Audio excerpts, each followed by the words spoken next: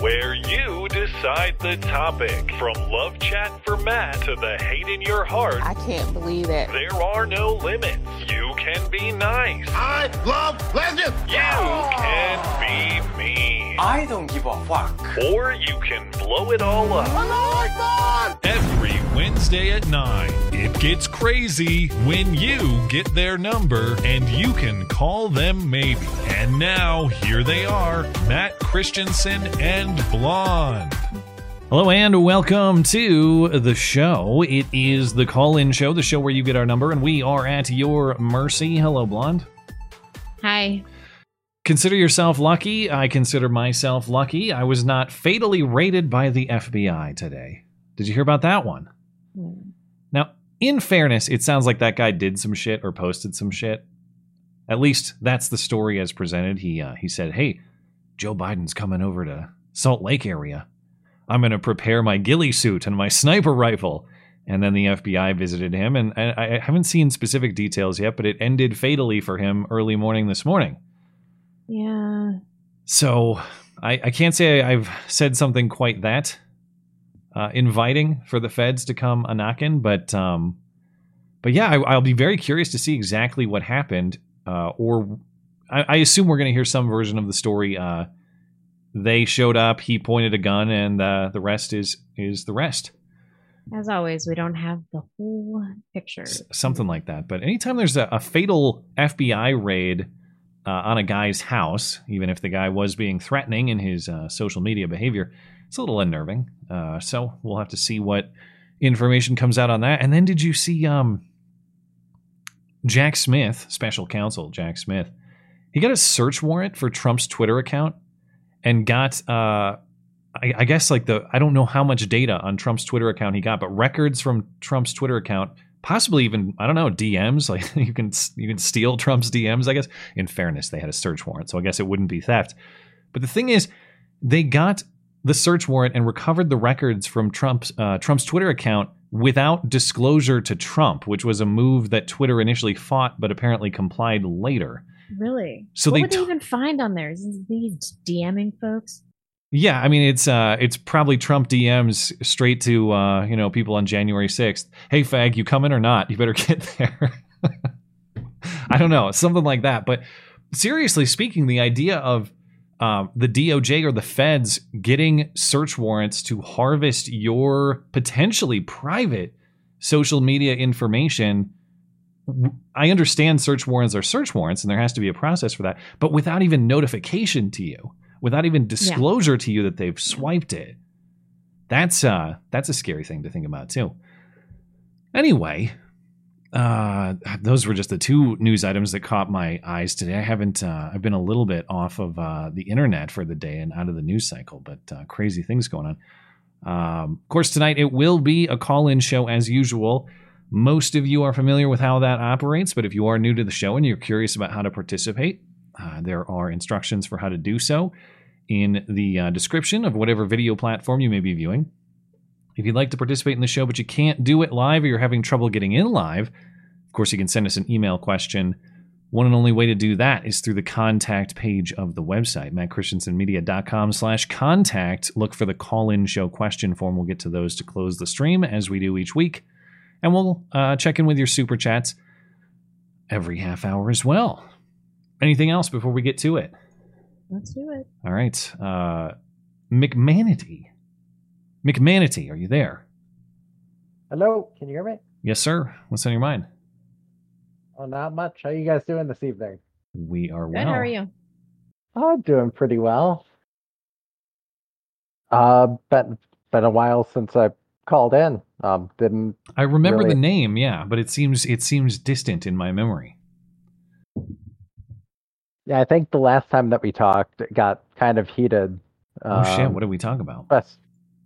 Kind of Richard Parker and I had been on the. We're still on the same page with a lot of things, but it was a Richard Parker type of call. Tonight, not related to that. Just had a lot of stuff going on. Moved a little over a month ago. So our moves kind of lined up within like a week of one another.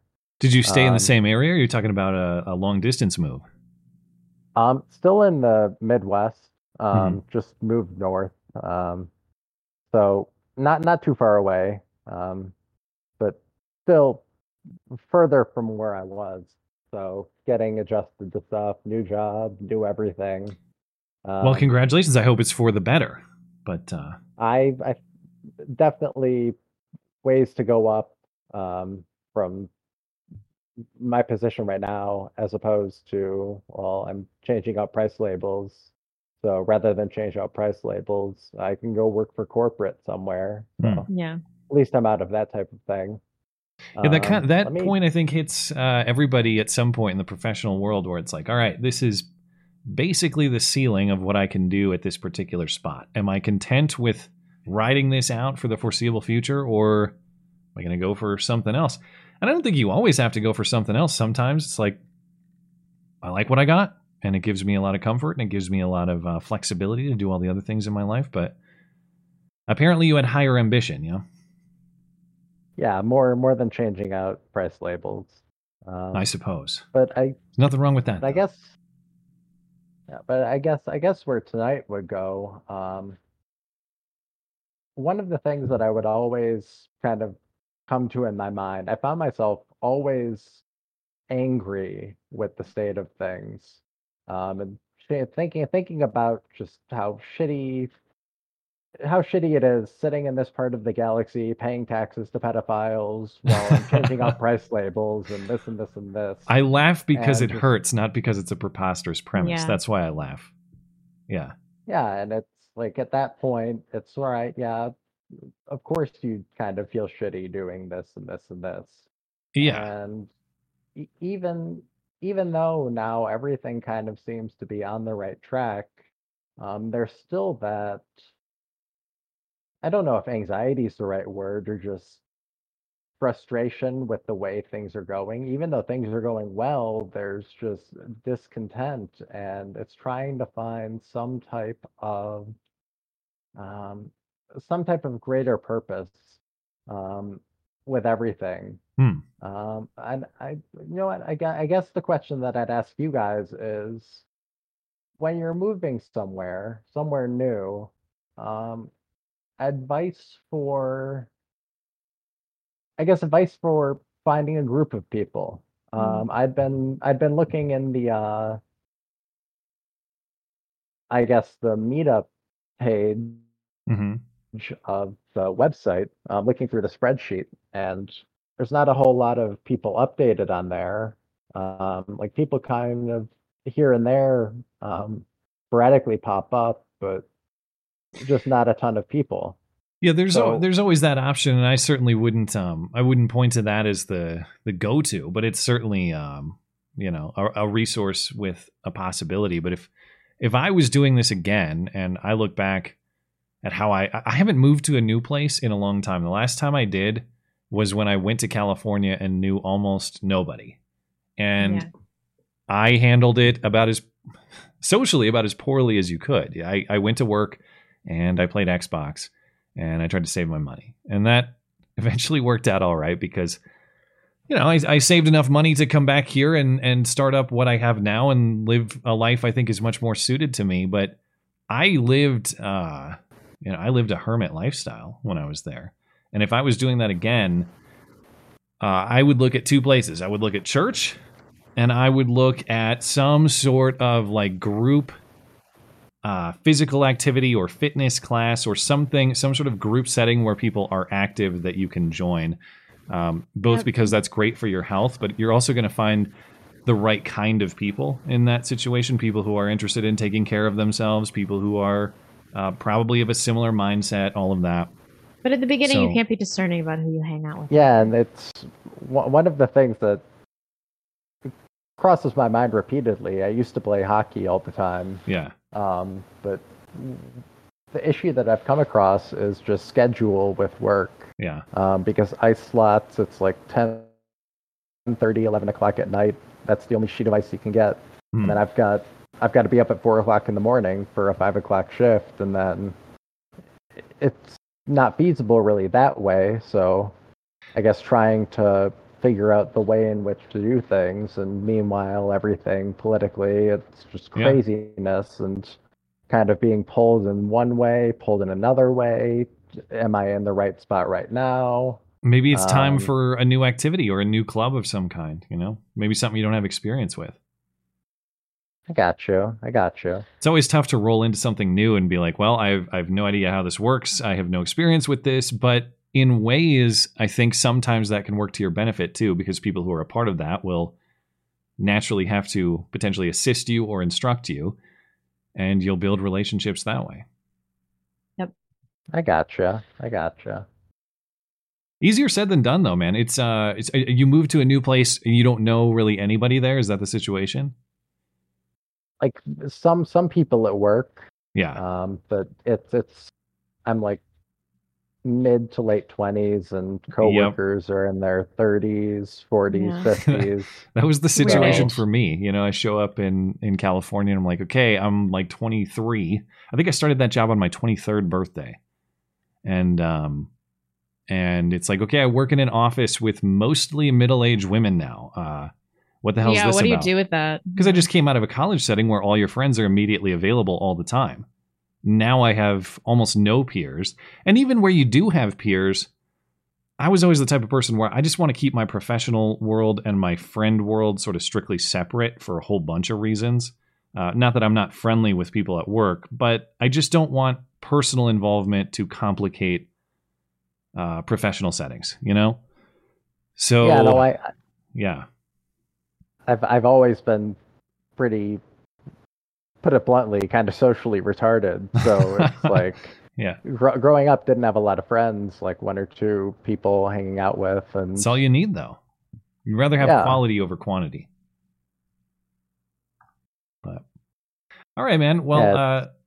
good luck with that situation. I know it's tough to do, but I applaud your ambition, and I think you'll find what you're looking for. Did you have any other thoughts before we let you go? kind of off topic. Patriot Fund, are they feds? Are they not feds? I think they're your- feds. They're a You little, think they're a they're little mixed. feds? Yeah, I think they're feds. I have received a handful of communications of people telling me they're absolutely not feds. Me too. And every time but then I- I get some that are like, there absolutely are feds. I'm open. I just, whenever I am told that they are completely legit, it's like, okay, who are they? Who's in the group? What's the deal with them? And then it's like, well, I can't tell you. Okay, well, then I'm suspicious. I'm open to the evidence. I'm not saying, I obviously don't know.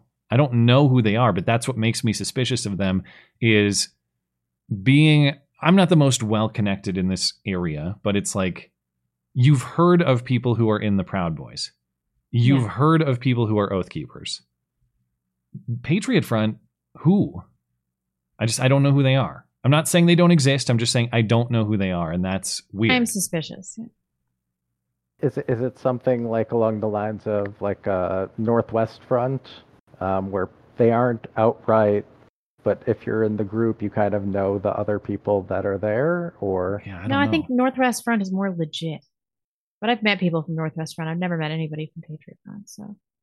So Northwest Fund isn't a honeypot.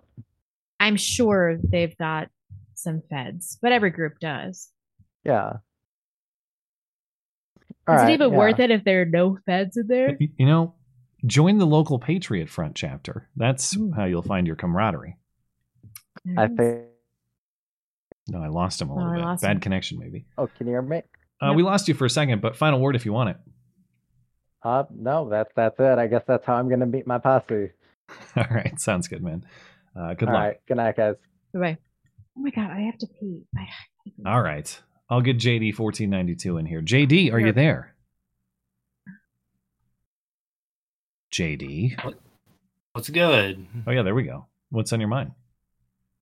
Oh, Blonde had to step out to tend to a biological function for a moment, but well, that's we'll catch her up when that's she gets fine. back. Fine on her end. Yeah. Well, I don't know. I want like that. A couple weeks ago, I sent in a question just regarding the Scott Greer article. I don't know if you want to talk about that. I also had like interesting. I can't remember what that is. Who is Scott Greer? That's ringing a bell, but I don't know what the situation is. Oh, he wrote an article saying we should not, adopt the left's downward dysfunction, I guess, of a certain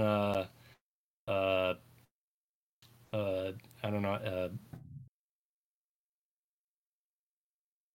specific, I'm trying to phrase this right, demographic of society, I guess you'd say, to please Raja Mohan and all that. I was going to say you're doing a very good job being polite here, because I'm not exactly sure I follow. Well, it was a redneck chic. The right adopting the redneck chic sort of deal. I remember that being mentioned, but I don't have a thorough idea of a thorough understanding of what that is. It's sort of like the sort of redneck hick trailer trash. Sorry, Del. I think you're a good guy, but sort of aesthetic. It's Maud who you have to apologize to, and the double wide. And Maud. Yeah. Oh, it's been a while. But to pander to that sort of demographic with, I don't know if Marjorie Taylor Greene sort of just. So this is like saying we should. Is this saying we should ditch the Hicks or embrace the Hicks? I'm confused. Well, it's like they're adopting the same sort of like eat the rich rhetoric, and it's like, look, guys, I want to climb the ladder. I want to aspire to have a 4-bedroom house with a bathroom and a lawn, white picket fence, a Cadillac in the driveway, a Corvette in the garage. I don't want to live in a double wide. You know what I mean? I want to aspire to move upward, but we're adopting like this eat the rich, sort of mentality. And like everyone, there was a couple specific instances where like this, I don't know, Scott pointed out like this sort of trashy single mother who was against some other, I guess, pardon me, Raja Mohan, but certain demographic who was causing a nuisance, and we'd all just flock to this like single mother, trashy, lady because she stood up against this other certain demographic, and it's like, and I see. Okay. Right-wing politicians sort of, play to that trailer park sort of lowbrow. I'm sure they're hardworking people, but they just play to that sort of ELC sort of trailer aesthetic. It's too much hick pandering. Blonde doesn't like the Hicks. You can hate the Hicks. I don't like Hicks. I don't like this hick aesthetic.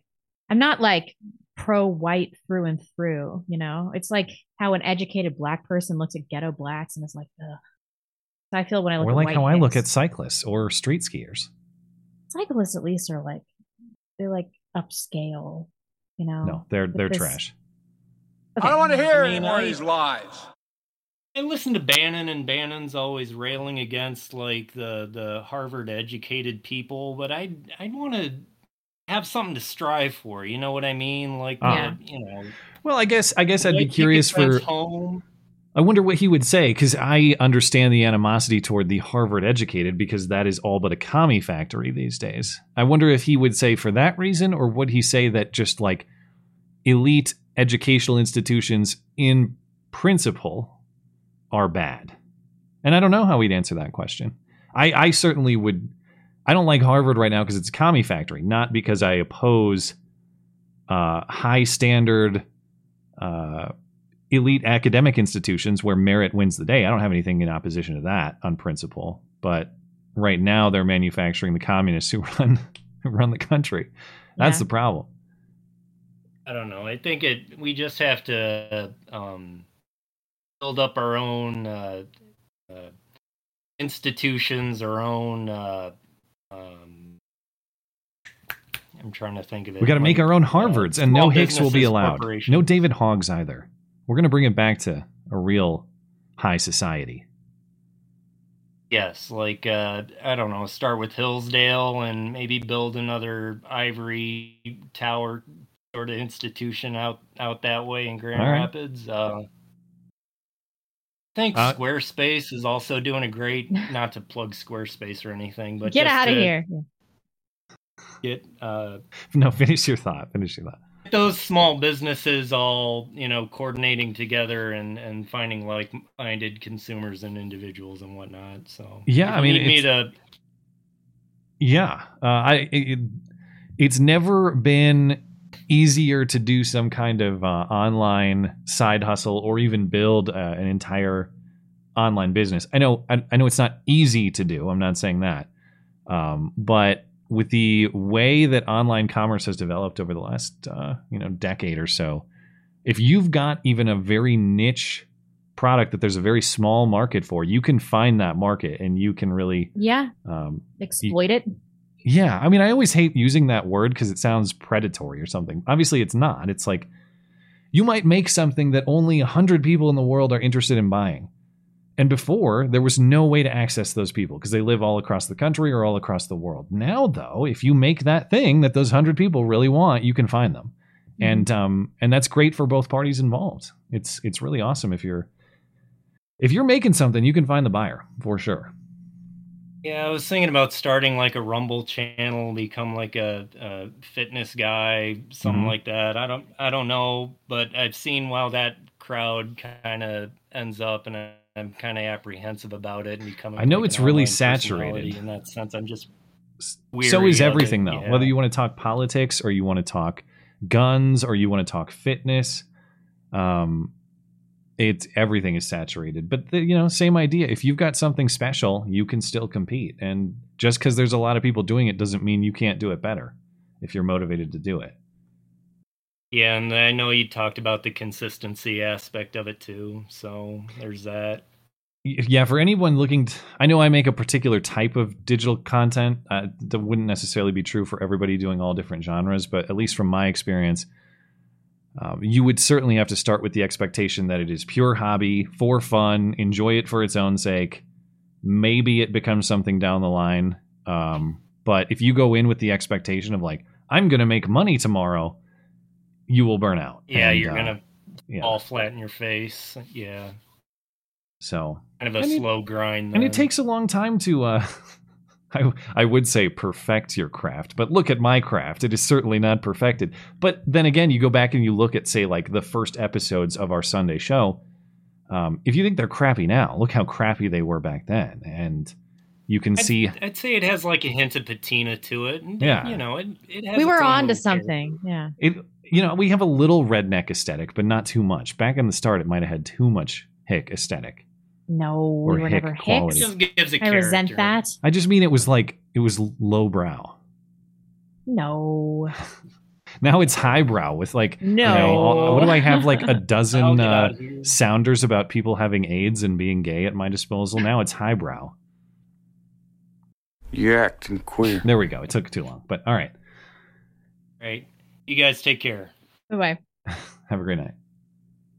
Yep. Okay. Aeolian is up next. Aeolian, are you there? I am indeed. How we doing, guys? I'm hungry. We are well. What's on your mind? Sorry. Oh man.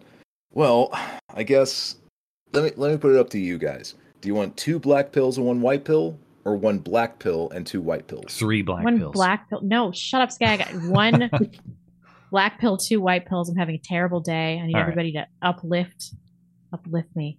All right. Well, here's the uplifting bit. First black pill first. Well, wait. Do we get a choice on that? What if we want a sandwich? What if we want a reverse Oreo? Cream on the outside. Well, the train has left. The train has left, Matt. Oh, okay, fine. Go ahead. And I mean, you might have seen this already, but literally released today from the House of Representatives Judiciary Committee. It's another, letter to the director of the FBI saying that, we want more information about the FBI spying on traditional Catholics, and we know that there was communication between the Richmond field office and other field offices. So we thought it was just from one. It was like, from one, skulking, miserable, backroom person who had no real authority to do anything. No, okay, there were formal communications between multiple field offices of the FBI, and this memo was passed around saying, traditional Catholics, radical traditional Catholics who attend the Latin Mass, they are opportunities for, what was exactly it? They present new mitigation opportunities. So it's mitigation of what? Mitigation of racially or ethnically motivated violent extremists. What? Yeah. The Catholics are committing racial hate crimes? No. The radical traditional Catholics. That's who we're talking about here. Yeah. It's just like, well, okay. Yeah, all right. Nothing else is going to change that. Target's on my back. I didn't put it there. Somebody else put it there. Oh, wait. God put it there. He is the one who said, if they hate you for my name, you will have. Oh my gosh, no! I'm not even going to quote the Gospels right now. I'm in no mood to. Not because they're bad, but because I'm in just like, whatever. I had one too many beers. You don't sound very drunk. Well, I mean, I did just have and here's the first white pill.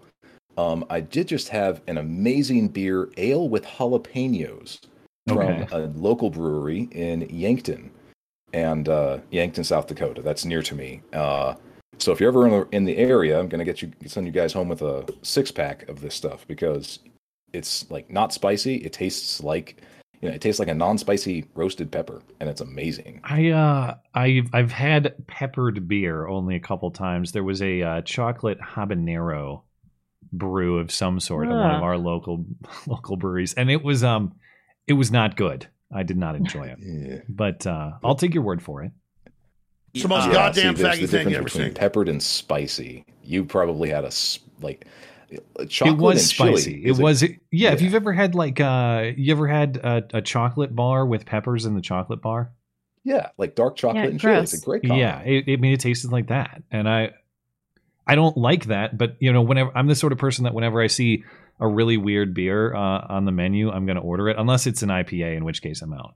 But if it's creative through other means, I'm going to try it. And so that was everyone's beef with IPA. They're disgusting. I don't know. It's kind of a basic beer. No, it's not. That is over, in my opinion. Like, it's just, it's really bitter. Yeah, great. What else? It's got a lot of foam. All beer bitter. Not like IPAs. IPAs, they always combine all the tastes I hate the most, like grapefruit and pine and, I don't know, a skunk's ass and turpentine. And they're all the rest. Yeah, IPAs are the cyclists of the beer world. They're just as hipster, too. That's true. That's so true. Yeah. Well, I think, and then here's the second white pill. Then we're just going to get more white pill from now. So last time I called in, I don't know, that must have been a few months ago. I tell everyone I left my last job, but actually the Monday I got back from seeing family, I subconsciously messed up some inventory stuff, and I guess my boss was just having a really shitty day, so I got pulled in that day and said, I think it's best if we part ways. I had already submitted an application to a maintenance position at my church, so I had the interview already lined up that week. So it's just like, oh my gosh, that last week of May was another moment, and just like, Lord, you are like putting me where you want me to be. And this new job, it's a 5:30 to 2, so it's an early wake up, but you know what? I am keeping I didn't build this house, but I am keeping this house of God safe and lovely. And it's amazing. I love this job. I love the old guys who I work with. I'm learning a ton from them. Right today, we just tore out a bunch of old roofing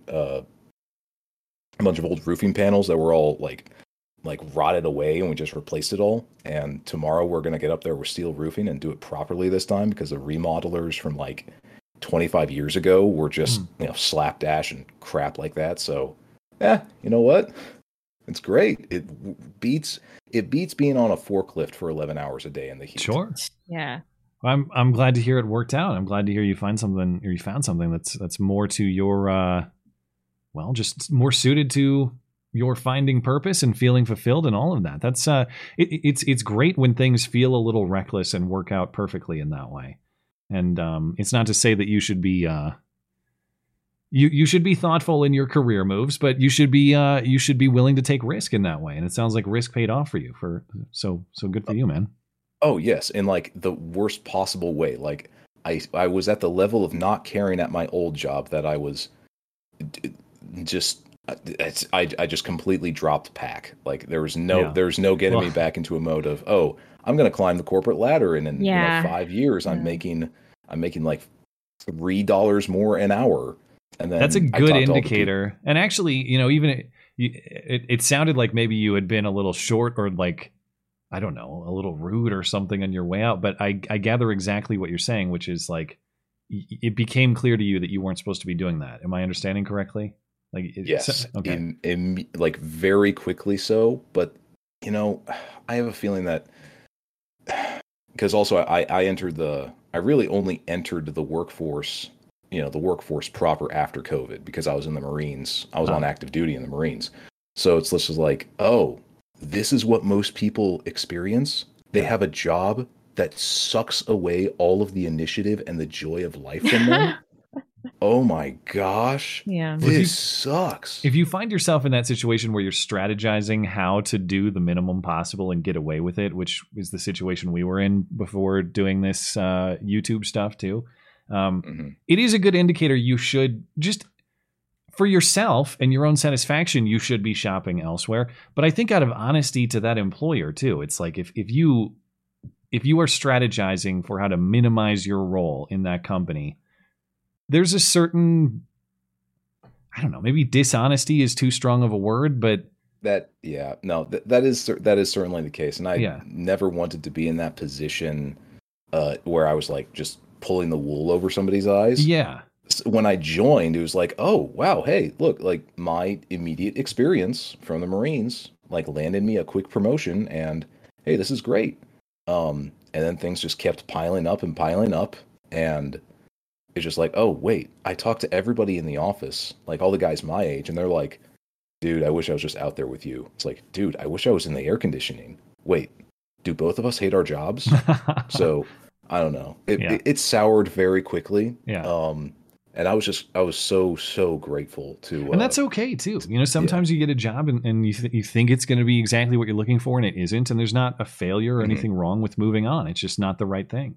And I think it's the same thing with relationships too. We've talked about that all the time. It's like, well, I'm in this role and it works for the purposes for which I need it, so I should stay in this role out of convenience. It's like, no, if it is not providing you with purpose and fulfillment, figure out and find something that is.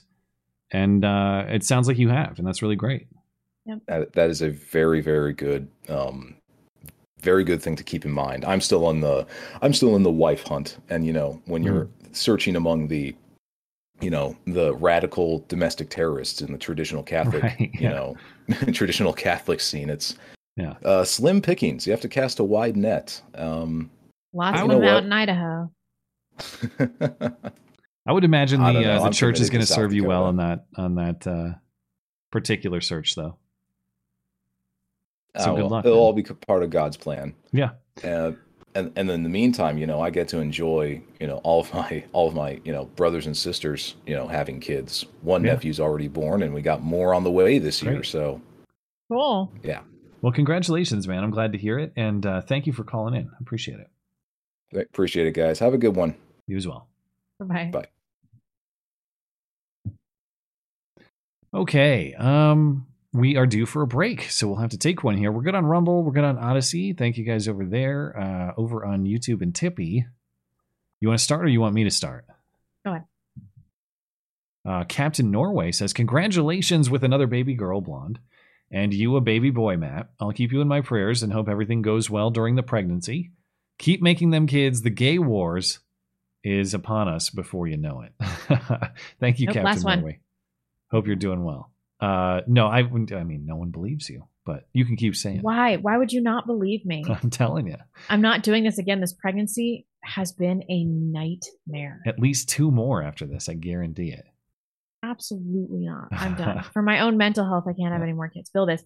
At the gym, I just saw a CNN headline, Florida educators concerned about teaching Shakespeare due to DeSantis law, sensationalism, and exaggeration. Maybe. Yeah. I saw on CNN the other day, they're worried about like people dressed as Ben Franklin or whatever are all worried about this tranny in school thing. I'm like, this is not the demographic that laws are targeting. This is just a catch-all, like a way for them to throw it back, like they're educators or something like that. Why are they worried about Shakespeare? Because of sexuality, or I assume, is there gay stuff in Shakespeare? I can't even really remember. I'm trying to think of an example, but I'm not a great Shakespeare mind. I'm sure there's some gay stuff. Yeah, it's the idea is you're not supposed to go into class and say, "Hey kids, want to talk about butt sex?" Yeah, and it's pretty much basically what they're doing now. As simple as that. As long as you stay clear of that line, you'll probably be fine. I hate my piece of shit co-host. Why? Honestly, I think you guys make a great team together. Oh, I would never say Jeez. that. Oh my God, bro. Oh my God. Satan. You know, George Soros really reminds me of myself sometimes. I think I'll spare him when I destroy humanity. You know, I was really hoping Jesus Christ tuned in to listen to the show, but Satan, I guess I'll have to settle for. Thank you for tuning in.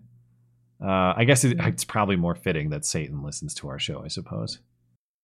That thief. I really wish it had been Blonde who had beat me with that stick. That video was just, I really needed that, you know, like emotionally. Those Indians, you know. Just needs one to hit him with a stick, one to hold him. Well done. I haven't seen, is there any resolution on whether they're going to get charged? I should look into that. I don't know. It's probably out by now. That bicyclist on the road, I think you should be shot too, Blonde. I don't want to shoot bicyclists. I want to run them off the road with my car. Fair enough. Fraggle. The next generation should be called the wanted generation since they weren't aborted. All the animals in the world are gone. You have to choose between becoming a vegetarian or eating lab-grown meat. Ooh. Which one do you pick? I don't know. I might. Do we have preliminary studies on like the effects of eating lab-grown meat? Well, my initial reaction is like try to go with the vegetarian because that's going to be closer to the natural world. But then I remember, you know, if you buy any produce at the store, and I'm not saying I don't, wish I grew all my food. I clearly do not. But the idea that all of the produce that I'm buying is, you know, fresh out of nature's garden and not equal. Maybe it's not on the level of lab meat, but it's got to be closer than I'm thinking it is. There's so much genetic modification and so much laboratory work already done on that. So maybe it's kind of the distinction I'm making in my head is not all that meaningful. It's like, oh, I definitely won't eat that lab grown crap. Meanwhile, it's like every single plant product I'm eating is a modified thing. Yep. Should we circle back? We can. So I guess I don't know. Well, is my answer that I'll try the meat? Careful how I phrase that. Oh, he'll try the meat. I'll try the meat. I'm gonna consider it. Thank you guys for your chat. I'll have to just circle back with you. We'll come back to them at the top of the hour. Appreciate it. Hey, look who's here. It's Red Falcor. It's proof. You're live. Whatever you're talking about. Careful. Hey, guys. What's on your mind, man? No plotting or the FBI will come kick down your door and shoot you in the face. Yeah. Talking about some spicy stuff here. Kids in cages, but that's a whole other topic. So let's move on here. I am turning 40 on Sunday. Well, happy birthday. I will be if I were single, I would be officially over the line of what blonde regarded as attractive back in the 40 day. is the ceiling. Back in the day, single men. Yeah, but I was Back in the younger. Now Right. I would have to date like an 80-year-old if I were still on the market. Yeah. Okay, Yeah. so are you? Is this like a milestone of significance to you, or are you just saying, "Yep, I'm turning 40. It is what it is"? What's your perspective? Yeah, it's a big number to me. I mean, it's a milestone for me as much as anything can be. I mean, I think I'm trying to make it symbolic more than it actually is symbolic. So there's some discrepancy there, if that makes sense. Yeah, last year I turned 35. I'll turn 36 this year. Oh, And 35 was sort of a similar even number for me, where I thought, in fact, I think we said it on the stream at the time of my birthday. Am I middle-aged now? And I think, I don't know, 35 to some people I guess is middle-aged. 40 I guess 40 is the middle-aged number. I don't know, but it's not like it bothered me psychologically or something, but it's just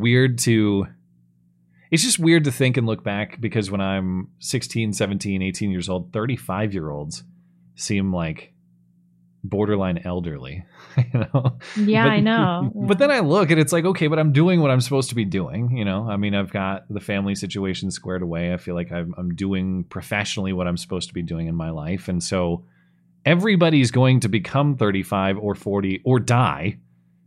So the real test is just, are you doing the right things that you should be doing by the time that you get there? And as long as you feel satisfaction in that, then who cares? We're all going to grow old, and there's no avoiding it. I don't know. I think in your 30s, it's more about what you're not doing anymore. Like that's what makes me sad when I compare my lives to other people's lives. Like when people are still partying deep into their 30s. Yeah. Like what? It starts to get really sad, you know. Or I see you carry that 20s behavior in there. The classic I see is well, there's that, but then I see a lot of people who maybe have not gotten things squared away in their personal lives, and they're still posting ambiguous cries for help on Facebook or elsewhere. You know, post an Instagram about like, life is just not fair, but growing up is learning about, you know, it's just some bullshit. You don't even know what they're talking about. It's like, we're not 16 anymore, man. Go talk to your husband or your wife or whoever. No one gives a shit. People only want to see, like, you know, pictures of your kid, and that's all. Shut up. And so there is a lot of juvenile behavior that I think sticks around unless you transition into the adult world of marriage, of children, or responsibilities in general. If you're the sort of person that's still going to the bar and finding dissatisfaction with it at the ages of 35 or 40 or higher, we get ready for worse and worse stages of dissatisfaction. That's going nowhere. That's a dead end. I take it you are not in that situation, Red Falcor. You are not going to the bar and then complaining about it ambiguously on Facebook afterward. No, and I was never much of a partier, to be frank. I tried to be a bit more out there in my late 20s and early 30s, but that was kind of a disaster, to be honest. So I'm not really interested in going back to that. I'm feeling much more settled now. So are you still up in the Portland area these days? I'm close by. I'm in. How's that going? How's it looking? Tacoma is. You went to Tacoma. Okay. Yes. Okay. I'm in West Tacoma. It's lovely, actually. Oh, okay.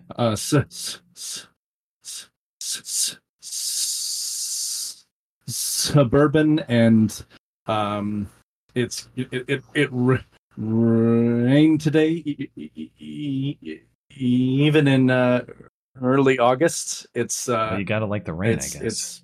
It's my kind of weather. So all right, but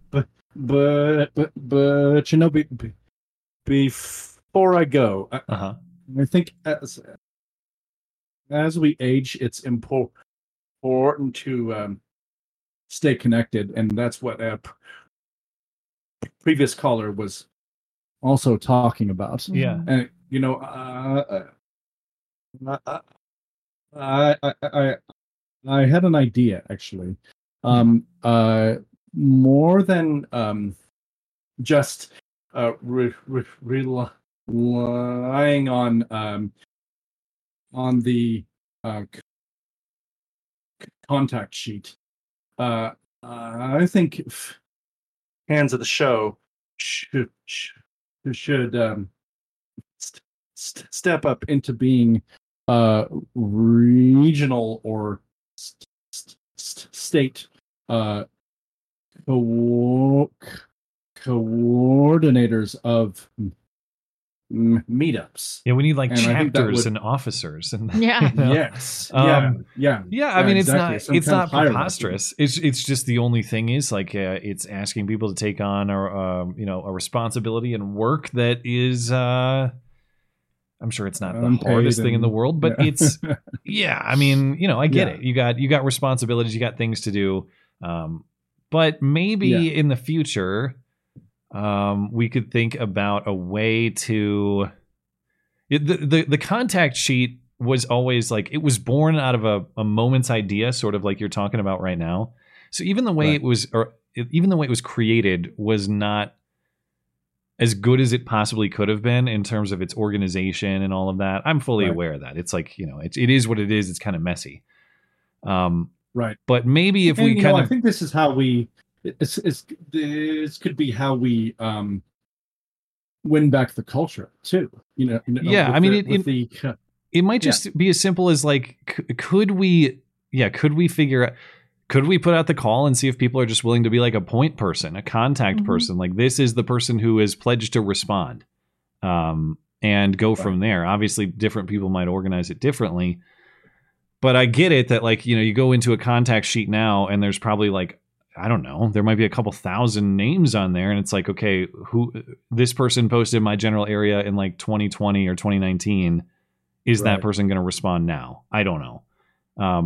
If we had a little bit more formality to it, it probably would be helpful. It's one of those things that's like, I'm completely impressed and amazed at how much community has been built off that. I also know that, like, given my own demands on a week-to-week basis, like, I got a lot of things I got to get done, and so the contact list has never been the top of the priority stack. But well, they might be a task that an assistant is capable of helping me with in the near future. That's all I can say. And it's certainly possible. And I think it's more realistically possible in the next coming months for reasons that I can discuss later. Okay, great. Not to be too weird about it. I have plans. That's all I'm saying. I have plans in play. And I'll be able to talk about them soon. All right. Well, thanks a lot, guys. Have a good night. Thank you, man. It's good to hear from you. Okay. Ratchet Republican is next. Ratchet Republican, are you there? Hi. Hear me? Yeah. Hello. I got you. What's on your mind? Got you. Oh, I wanted to talk about the Montgomery, Alabama massacre. Everybody wants to make this that's why I say I don't want to get into the racial, because it's so irrational. Everybody wants to make it a racial incident. Is this the recent thing where there was like a big brawl, or am I thinking of something else? It's the boat thing where you have all these people fighting each other. Yeah, it was like there were white people punching black people and black people punching white people, and I don't even know why they were punching each other. Okay, so what happened was that there was a dock, a boat, like it was like a tourist type boat, and the boat left the dock, and then some white people put their I don't know what they call it, this specific type of boat. They put it there, and they were told not to put it there. So the tourist boat came back, and then they were telling the people to move the boat, but they wouldn't move the boat. So one of the black guys was sent to basically move it out of the way. And then the white guys, who were the owners of that boat, started, shouting at him, and they got in a tiff, and they started fighting each other. There was 3 white guys on the 1 black guy, and they were fighting each other. And then people joined in the fight. But what happened was that after that fight got cleared, everything was dead in that situation where those white guys were beaten up. They were beaten up and everything. Gave the green light to other black people to go and start attacking other white people who had nothing to do with the situation. And that wait, was so the problem. these black people who joined after the fact, were they in a party with the first guy, or were they just like opportunists? Like, all right, it's time to kick some ass. Okay. Opportunists. So the first 3 white guys deserve what they got. They got their ass beat. They were looking for a fight. They got their ass beat. By one black guy? No problem. They were one guy kicked their asses? No. Other black people joined in the fight. Oh, okay. So to help with the black guy. Because he was being ganged up on. Ganged up on, yeah. So okay. I have no problem with that. But people want to make it about race. That incident itself, that beginning of the whole thing, wasn't about race. It was just a domestic dispute, right? It had nothing to do with race, right? This happens all the time. You have 300 million people. You're going to have disputes and between different, groups of people, and it has nothing to do about race. But what happened was that gave the green light for other black folks to be running around and beating up on, instigating fights with white people, because again, that's their fantasy. There's a lot of black people in this country that have a fantasy of beating up on white people. I'm telling you, if they had impunity, they would do so. And the reason for that being is that there is a strain of inferiority complex that permeates in the black community, that is put into the black community by the racial hustlers, and telling you that you're oppressed, and that the reason why you're poor is not because of your choices, but because of this white person did this white person did that. Yeah. And it creates that animosity that's in the community. And I believe I guess what you're saying is this an interesting social experiment where it's like, here's a white ass to kick for free. Do you take the opportunity? And you're saying they did. They did. Yeah. And they did. And another aspect of the situation was there's a lot of people who are roasting Candace Owens, roasting Ben Shapiro and the conservative media for not covering this as much. And I don't take that argument, because first of all, the story is being covered correctly. Usually conservative media is to fact check the mainstream media when it comes to racial incidents. When a black person's doing something wrong, but they're being defended by the mainstream media, conservative media will come in to rectify that situation. But yeah, I saw they're not even bringing hate crime charges in this case, right? So it's that tells me that they really couldn't stretch it. Yeah, it's a domestic dispute. And headline NPR: Montgomery brawl doesn't constitute hate crime charges, police chief says. Yeah, it was a domestic dispute. This happens at the clubs all the time. It happens at the bars all the time, where you have the bouncer and the drunk dudes who don't want to act right, and they get in a fight. That's what happens all the time. So they're blaming, coming for Candace Owens and these people. Oh, why aren't you covering this? Whenever you have a mob, a black mob, you cover that, but you don't cover the white mob. Oh, that's the angle. That's the angle they're coming at. But what I'm saying is that the mainstream media has picked it up. It has correctly given the situation. What is there for them to talk about? What do you want them to talk about? They're being held. Yeah. They're being adjudicated. They're being arrested. Everything is taken care of. What's the problem? Yeah, I haven't seen I've seen this story in passing, but I've not seen a lot of discussion of it. And if the white guys are the initial aggressors and they face charges for being unjustly, violently aggressive, fair enough. I mean, that seems like what's the story? There's no story here. And then one thing I've noticed is that on Twitter, I don't see no white folks taking up for these 3 white guys. I don't see nobody taking off. Nobody's making excuses for them. Nobody's talking about their childhood. Nobody's talking about oppression. I haven't seen the footage. So the guy was trying to move the boat, and they got violent. They weren't provoked into violence in any way. They just got violent with them. No, they had a verbal dispute. I didn't. They're just talking shit. I couldn't hear what they were saying. But they had a verbal dispute, and it was going back and forth, and then the white guys instigated the fight. They put hands on him first. Yeah. And then that got out of control. So, they probably thought that because there were 3 of them and 1 of him, that they could get their way, but they found out that wasn't going to happen. So, it just goes to show you there's nobody in white media making excuses for them. What about the guys who joined after the fact, the black guys who joined in to kick a white ass for free? Did they get charged or? Yeah, and I don't know if you saw the video. There was this guy with this chair. He had a chair, like a plastic chair, folded up chair, and there was this white woman who was fighting with somebody. She was on the floor, and the black guy took the chair and beat the crap out of her, and he was arrested. I think I did see that part. Yeah, I should probably be fair. I'd have to see what they did, because if you see a guy being ganged up on unjustly 3-on-1 and you go to intervene to break that up, I mean, that's not, that's not kicking an ass for free. I don't know exactly what they did. No. I'm not talking about that. I'm not talking about that incident. I'm talking about the rest of the black folks. They did some extra stuff is what you're saying. Extra stuff. That's what I'm talking about. Yeah. That's all I'm talking about. Those 3 white guys got what they deserve. I have no problem with that. They got their ass whooped. Good. You know what I'm saying? No problem with that. It's just, and everybody, Black Twitter and, because I follow Black Twitter and Black YouTube, they literally talking like this, like it's the massacre or some kind of civil rights thing. And, oh, look at us. We're so proud of ourselves. I'm like, come on now. Yeah. This is what we're proud of ourselves of. This is what we're proud of ourselves of. Acting like this. This is what we hold up our proud of. This is what we're proud of. Okay.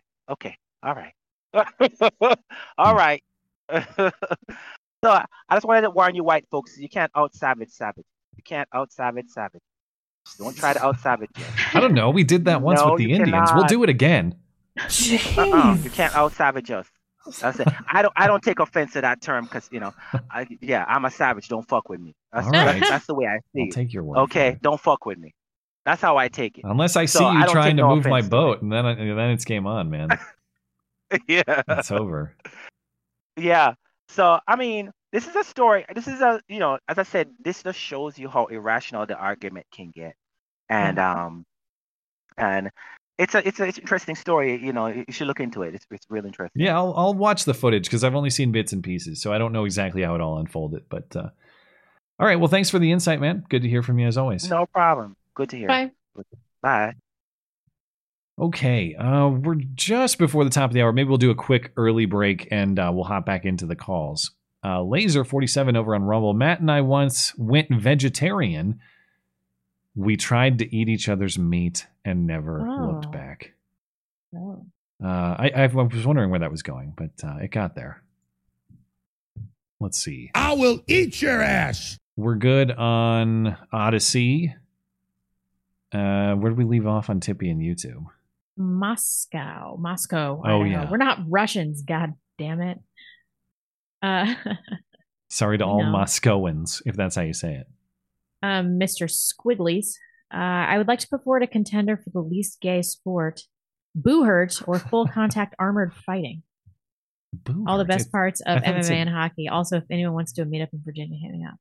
I thought it said butt-hurt. But yeah, boo hurt. Okay, yeah, this is like it's like I'm going to a Renaissance fair and watching the knights fight or something. I've seen someone emailed me once some pretty detailed footage of him doing this, and yeah, it looks pretty. It looks pretty hard. It looks like it's pretty legit. It's a man's sport, is what you're saying? I guess. I don't think I'm going to be putting on a suit of armor and trying to brawl a guy anytime soon, but. I guess I could see it. It doesn't. When you're wearing armor, it seems like it's hard for it to get truly gay, wouldn't you say? At least in the literally gay way. You might say, that's gay like it's lame. I mean, like touching a guy's ass gay. Yeah. It seems hard when there's armor involved. Dunamis Prime. Would you ever consider doing a video on Justin Trudeau? I'd love to hear your thoughts on it. Well, we love Justin Trudeau over here. We didn't even talk about his divorce. No, I guess we didn't. And then he went to Barbie with his son and posted that. I mean, what is there to say about Justin Trudeau? The guy is, I don't know. He just, I like to believe that I have a moral conscience that would stop me from kicking an ass for free in a way that was just described. But Justin Trudeau is pretty tempting. His face, you know? I'm not saying I would, FBI listener, who'll give me the Provo treatment. I'm just saying, like,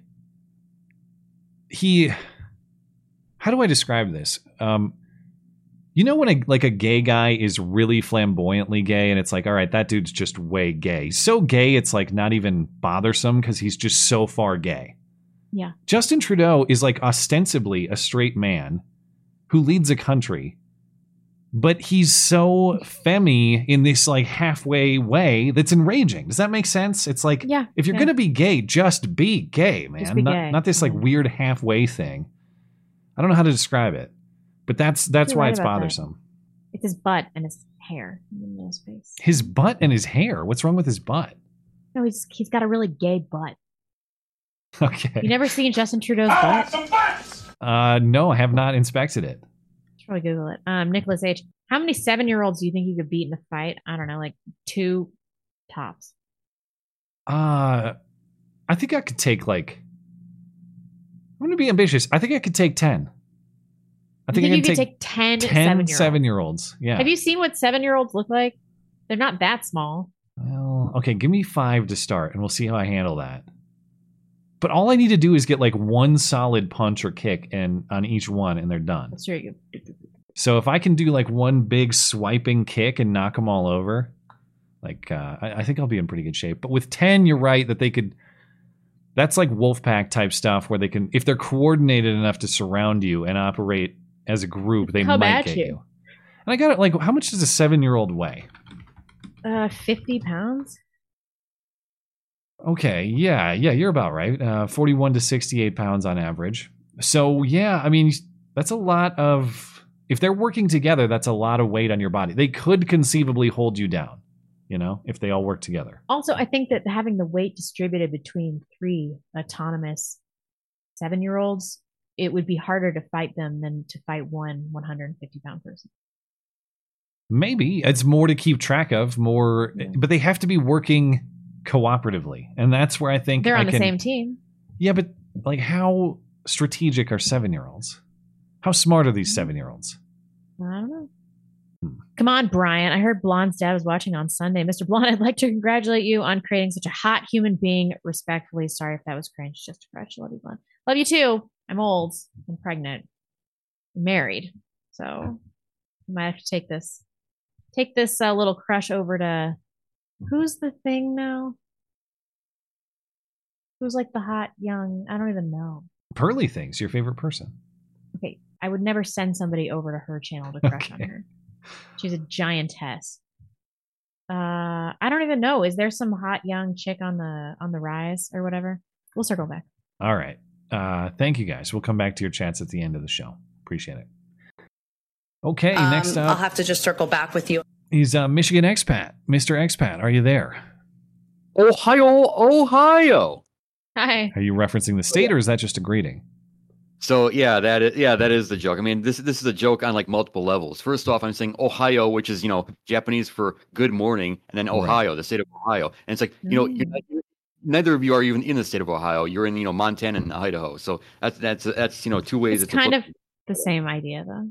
Sort of close. Yeah. I mean, in the name, not geographically, but in the name, Idaho sounds kind of like Ohio. But yeah, I'm totally tossing around this idea of starting a news program in which I report on the news in the state of Ohio, and I deliver it in Japanese, or somebody delivers it in Japanese. Like I hire like a hot Japanese chick to do it, to read the news in Japanese to all 3 Japanese people living in Ohio. So. And the show is going to be called Ohio, Ohio. Ohio. Yes, exactly. That'd be the idea. Okay. Well. Very clever. Blonde. I like it. So, Blonde, pornographic AI generated content using your likeness when exactly? No, God, that's like my worst nightmare. I know, right? It's like you better get on top of that yourself before someone does it for you, and you don't get the money for it, you know? Oh, she'll get on top of it. Digital. See here. Yeah, no, I want no part in that. There's all of this stuff is going to get very legally complicated very soon. The images, I've heard a lot of samples of recreations of people's voices that are very convincing. This is using someone's likeness in a deceptive way is going to be a big problem, morally speaking, of course, but just how it's handled legally is going to be very dicey. Oh, absolutely. Let's see here. I mean, I just wanted to make the joke, but then you bring up a really good point there. But okay, so I have a really old question for you. I've been meaning to ask for some while, but okay, here we go. Could Trump? I mean, knowing what we know now, I mean, 3-4 years later, whatever the hell it's been, should Trump have intervened in the Antifa/BLM riots back in 2020? Yes or no? And why? As I recall, just so I get the context right, they did deploy some National Guard to defend the courthouse, right? And that was a big controversy, and that was it. They didn't go in and police city property or something like that. My position on this, I'm going to take the position that federal police should be minimized and should stick strictly to federal jurisdiction. And if you guys in Portland have a problem with the way that Portland police are policing your streets, that is a Portland problem to solve. I understand that puts a lot of people at risk, a lot of businesses, a lot of citizens of the city. But I want to maintain a system where people in that jurisdiction are holding their leaders accountable for problems in their jurisdiction. And I want to make sure that a federal police force is appropriately limited and minimized. Even if it might be good in this case, the more federal police you have in general, the more problems you're going to have. So I think the restraint that was exercised was probably correct. I don't think there's a problem with defending the courthouse if that's federal property, but don't be just assuming the role of Portland police. Yeah, but wouldn't it have been good for morale?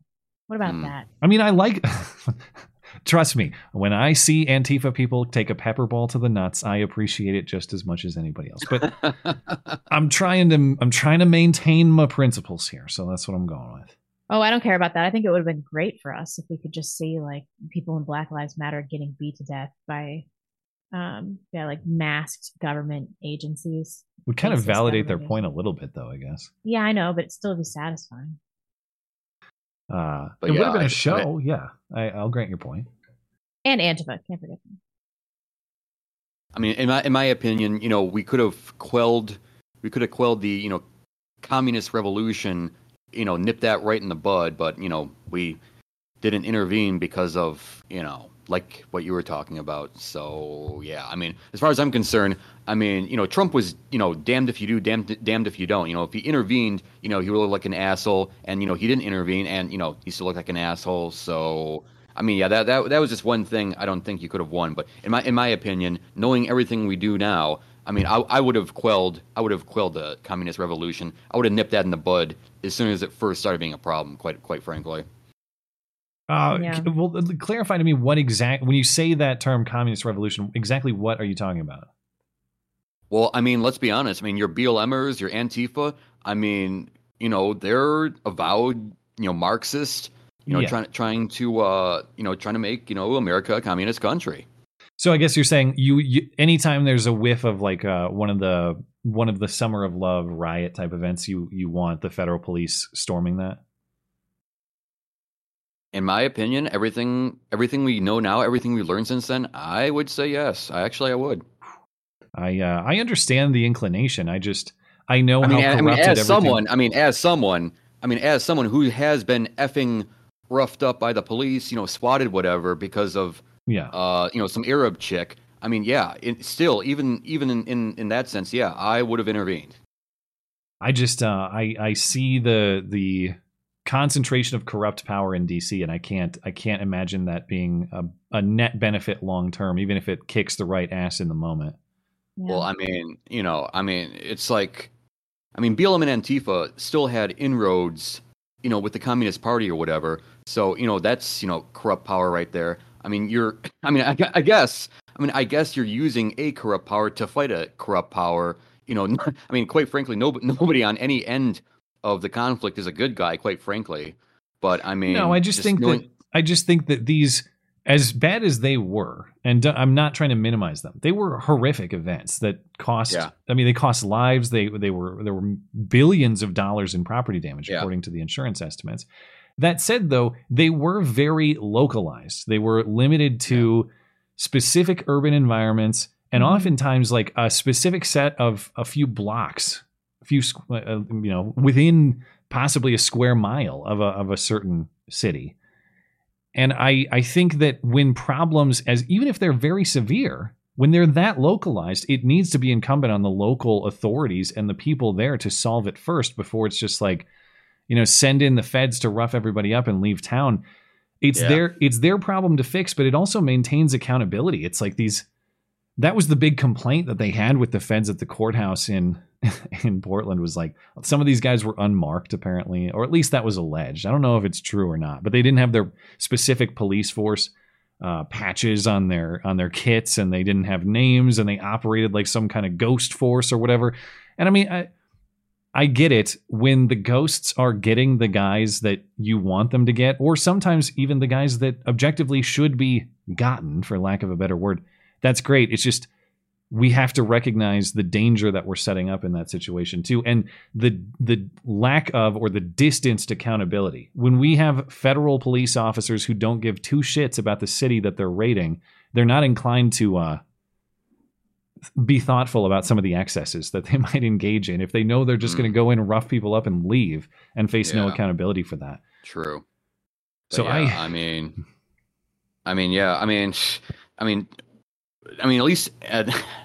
least to, a certain extent, just letting them burn and loot and massacre to their own little dark hearts, dark intent. I mean, I guess it kind of, maybe it red pilled a few people, maybe exposed to them, these people are just thugs and what have you.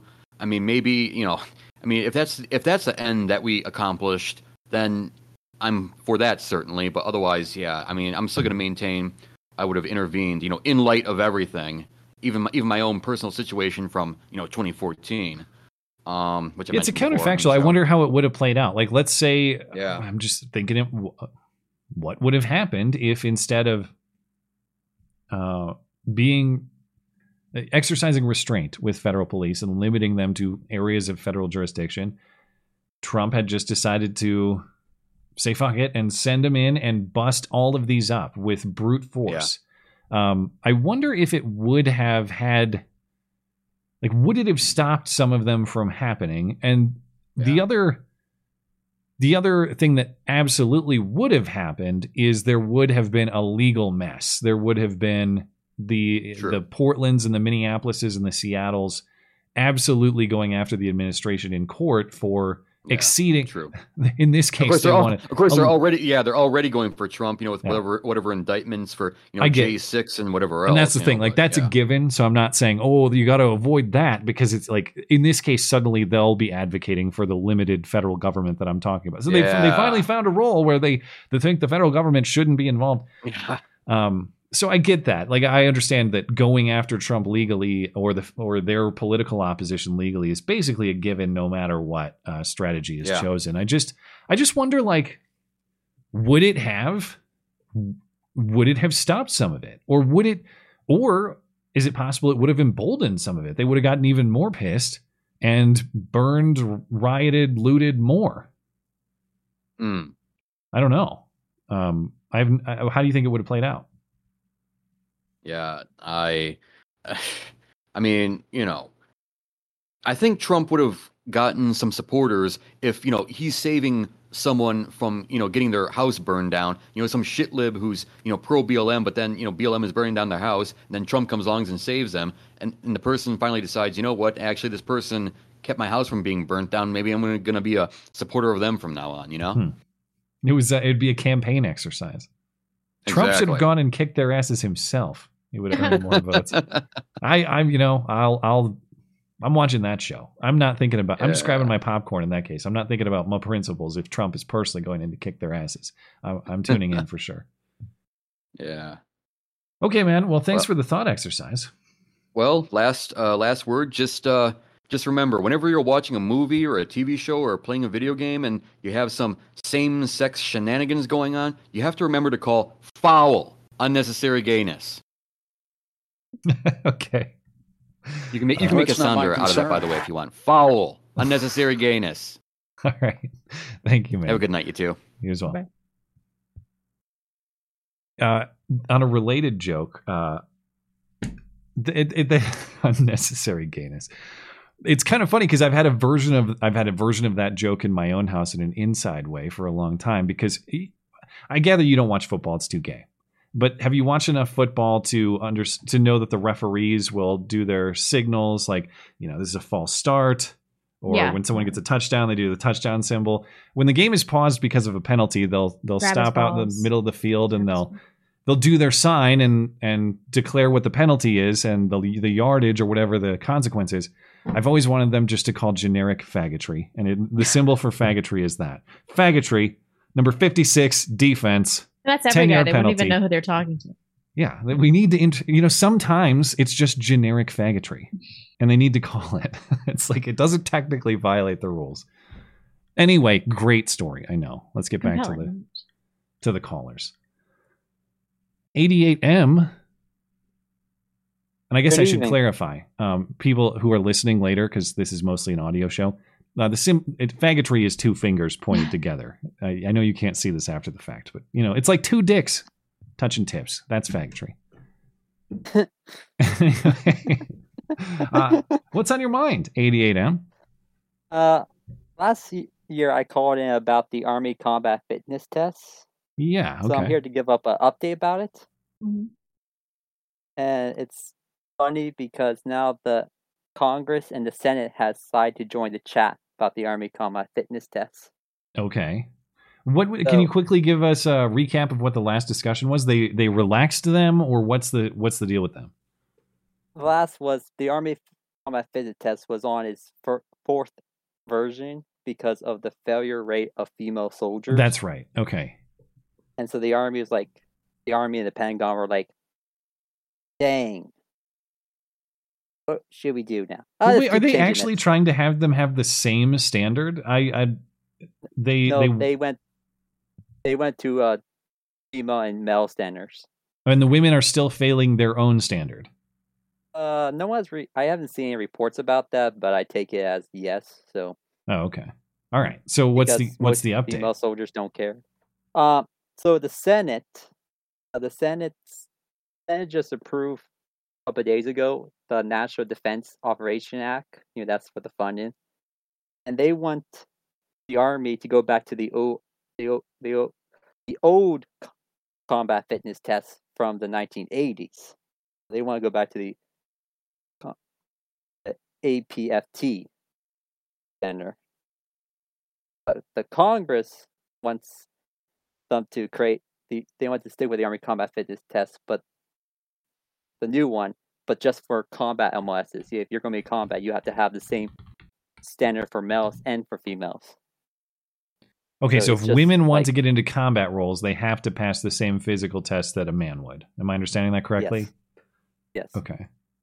It was just the Senate and the House of Representatives are now going to have to fight about this. Remember, the Pentagon has been fighting this the past 4 years, pretty much. So it's been like, yay, guys. The Pentagon couldn't figure this out, so now we got Congress involved. This is going to work out great. Well, they have a lot of. I wasn't aware exactly what the moves or the items they have to complete on the test. I knew about the 2-mile run, but it's a 3-rep maximum deadlift, standing power throw, hand release push-up, arm extension. What the hell is that? What's the push-up modification that they did? It's you go the whole way to the ground, then you stretch your arms out, and then you go back in and go.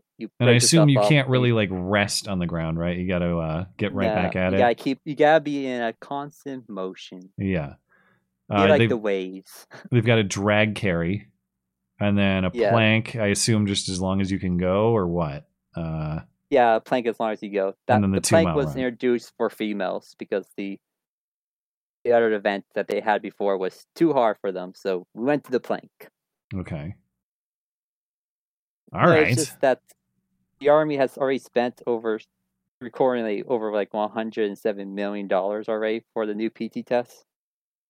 So it's like, the Army spent over $78 million on the new PT tests, probably more. So it's just like, how hard? Let's keep wasting money. Jesus, dude, how hard is it to design like a basic fitness test? Yeah. I mean, I guess it's the politics of it that make it hard, but it shouldn't. It should just be like, okay, you need to run this far in this amount of time. You need to be able to do this many push-ups. You need to be able to do this many sit-ups, whatever, pull-ups, just basic strength moves at a certain quantity in a certain amount of time seems sufficient. But now we have to make sure that the correct groups are able to pass the test, it sounds like. Yeah, it's just females are not passing. That's the big issue. Most females don't care to pass because they go, "You're going to kick us out?" We don't care, really. Yeah. I wonder what the volume of women trying to enter combat roles is. I have no idea what that looks like. Low, I'm sure. I would assume are they really banging on the door to get in there? Not really. Some are. Very few. But the Army tries to get them to come. Come on, join combat. It's fun. Why would they try, dude? Jesus. Because diversity. we female soldiers add something to the I don't know. It's not even like a scoffing at women thing, though I guess it is a scoffing at women thing. But you want to mess up the way men perform and have the men's performance suffer too, introduce chicks into that environment. It's not just like mixing men and women and there's going to be sexual components inherently, but just the protective instinct that men have with women and the way that they're going to, like, you know, if your buddy goes down, you're a guy, you're like, all right, get up, pussy. If it's some chick, you're going to stop and help her and coddle her and all that. It's just going to be different.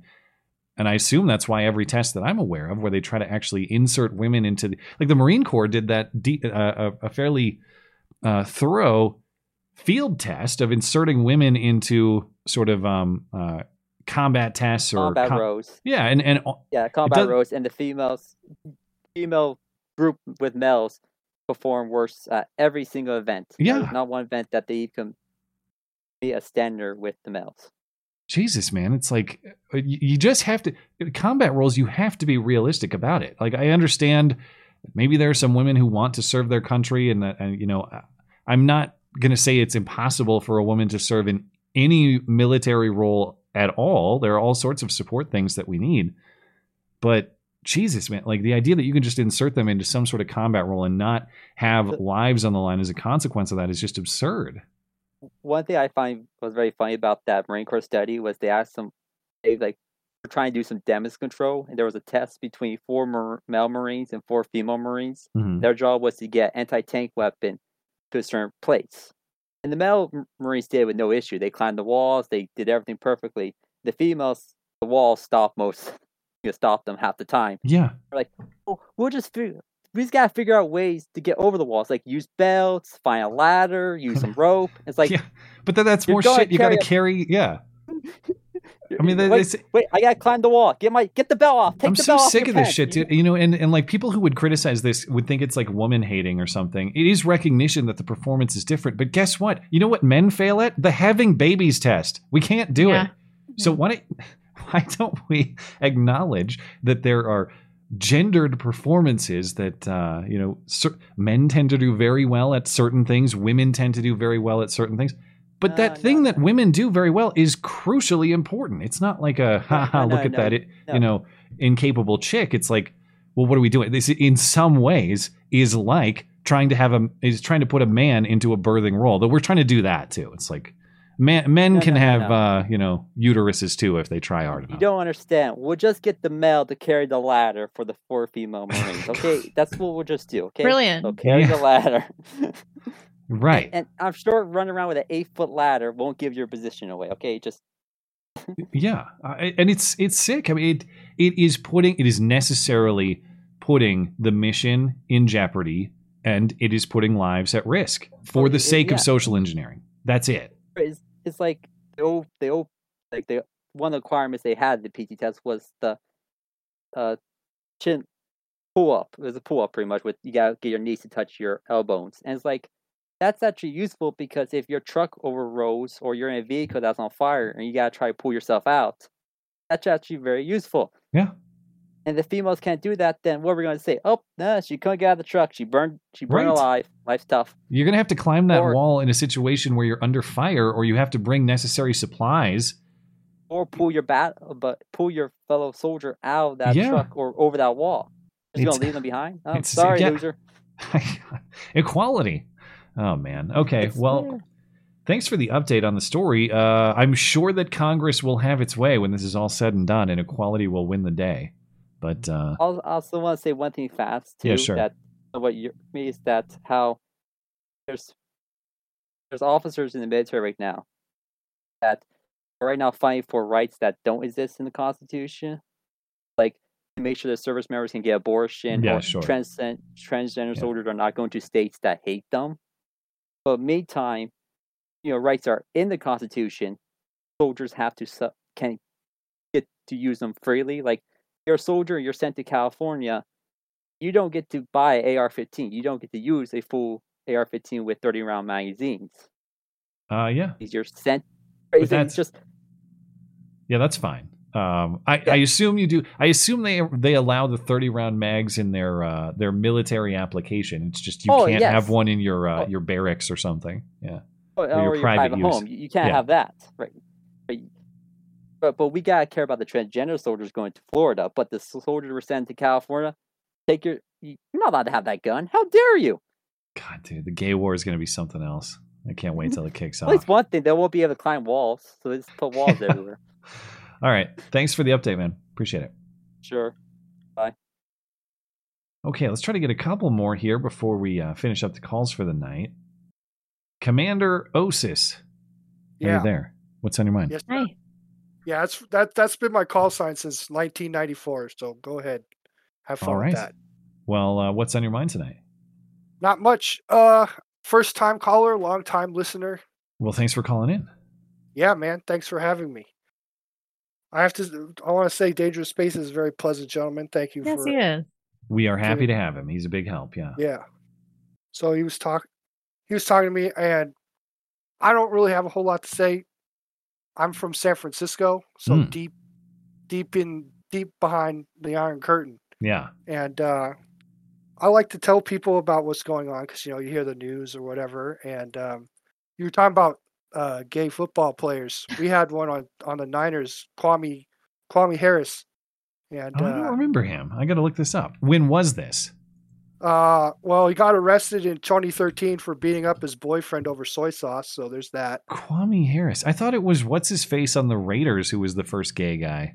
He was also on the Raiders. He was on the 49ers first. Okay. 6'7" black guy. Yeah, Kwame Harris. So he played for the Niners 03 to 07, the Raiders in 2008. Yeah. But was he not openly gay? Was that the difference? No, he wasn't openly gay. There was that other one, the guy that was for the Rams for a little while, Sam something or other. Oh, Michael Sam, but he never made the field. Correct. But they still reached on a draft pick for. Well, he's gay, so we got to draft the first gay guy, and then he never played. Yeah. Who's the guy I'm thinking of? Isn't it? It's like Carl Nassib. Yeah, isn't it Carl Nassib? He's heard that name. Yeah, so Carl Nassib is a defensive end, and he was on the Raiders. First he was on the Browns, then the Bucs, then the Raiders, and then the Bucs again last year. But they credit him with being the first active openly gay player. I don't follow that stuff. He came out afterwards, and he was dog shit anyway. He was the weakest link on their line, like Bubba Paris. You remember Bubba Paris? I don't know. I would think that was under the Seifert. I know all the old Niners shit. I don't pay attention now because ever since they went with the BLM crap, I just stopped caring altogether. That goes for the Giants, Niners, whatever. Yeah. They moved down to Santa Clara anyway, the 49ers, so I don't even go to games. I did go to one game at Candlestick when I was living in I lived in Alameda, so not in San Francisco, but I did go to I worked right across from the Oakland Coliseum, so I went to several Raiders games, but I only went to one Niners game at Candlestick. And that was I couldn't stand going to Raiders games. Yeah, it was not a great venue. I'm sure the new one is probably better. But that was, I think it was 2011 opener. It was Seahawks Niners, and that was the Harbaugh days. It's still a Coliseum. There's no new venue. No, I mean San Francisco. Oh, yeah. You're talking about. Well, the Raiders went to Las Vegas, of course. Correct. Yeah. Correct. But back in the day, and man, I went to. Well, I guess I went to a bunch of A's games. I only went to one Raiders game. I think I went to Bears Raiders, and I really didn't have. I'm not a fan of either. I just was at the game. In fact, it was a terrible blind date. That's why I was there, and that's its own story. But the Raiders fans, they like the mere sight of someone in like a Bears jersey or whatever. It was just everyone wanted to fight. It was a really hostile environment. Yeah, that was very similar to. I went down to L.A. with a buddy of mine to go to a Giants Dodgers game, and that was a mistake.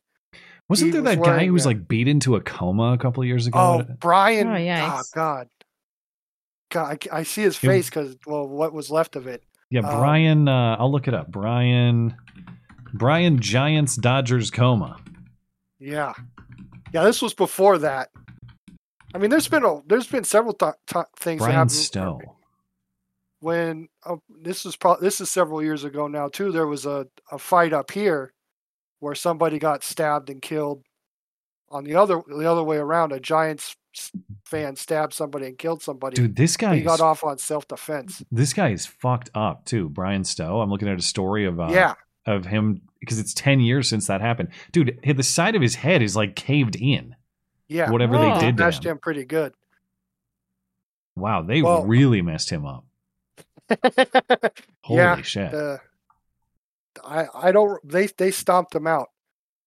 God, dude, did they ever find the people who did it? I believe so. I think they were Mexican gangbangers, if I recall. This is a long time ago, so I don't remember. But I mean, when I went down there, my buddy was wearing a McCovey jersey, and they were talking shit to us and trying to pick fights. They're all drunk Mexicans. They did send two guys to prison. You're right. Marvin Norwood and Louis Sanchez. Yeah, that sounds about right. Guys. Anyway, so Kwame Harris was a gay lineman. Very large gay black man. Thank you for clarifying. Yeah. I mean, I grew up with this stuff. I know 3 or 4 sets of dink gay neighbors. So, well, in San Francisco, I mean, it's unavoidable. Yeah. Thank God I don't live in the Castro or anything like that. I did have to drive through it every day for school though, which was really shit. My wife's family is still in the area, so we go back. In fact, I have to visit the area in a few weeks. So I get to tour some of the area. Well, downtown's totally dead. Well, the last time we were there in February, I did the trek up to Nancy Pelosi's house to check it out. I'm not doing that again this time, but I'm surprised you did that. They probably were like tracking everything. Oh, it was unmarked cop cars everywhere. Yeah, I walked on the sidewalk next to her house, but I did not step foot on the driveway or anything that was technically her property because you could just see it was black cars all around, all blacked out. Yeah. You could see people with shoulder insignias through the window. Like they had eyes on me. And if I would have tried anything funny, I probably would have been shot dead, to be honest. Oh yeah. No taking a dump on her driveway like that one guy. Or, breaking in and having a weird night with Paul, like David DePape. You don't have any diapers, do you? Yeah. Well, that's why, because that happened last October. So in February, I had to go check it out. I was like, I have to see what this scene looks like and how he got in there. Yeah. So, looking at it, it looks like it wasn't a tryst after all. I don't know. I don't really care. The footage is what they described it as. So I guess I have to take it at face value. But that trial, I think there's some important trial dates coming up soon. That trial has been largely hush hush too, though, and they still have him locked up, David DePape. I don't think he was ever released.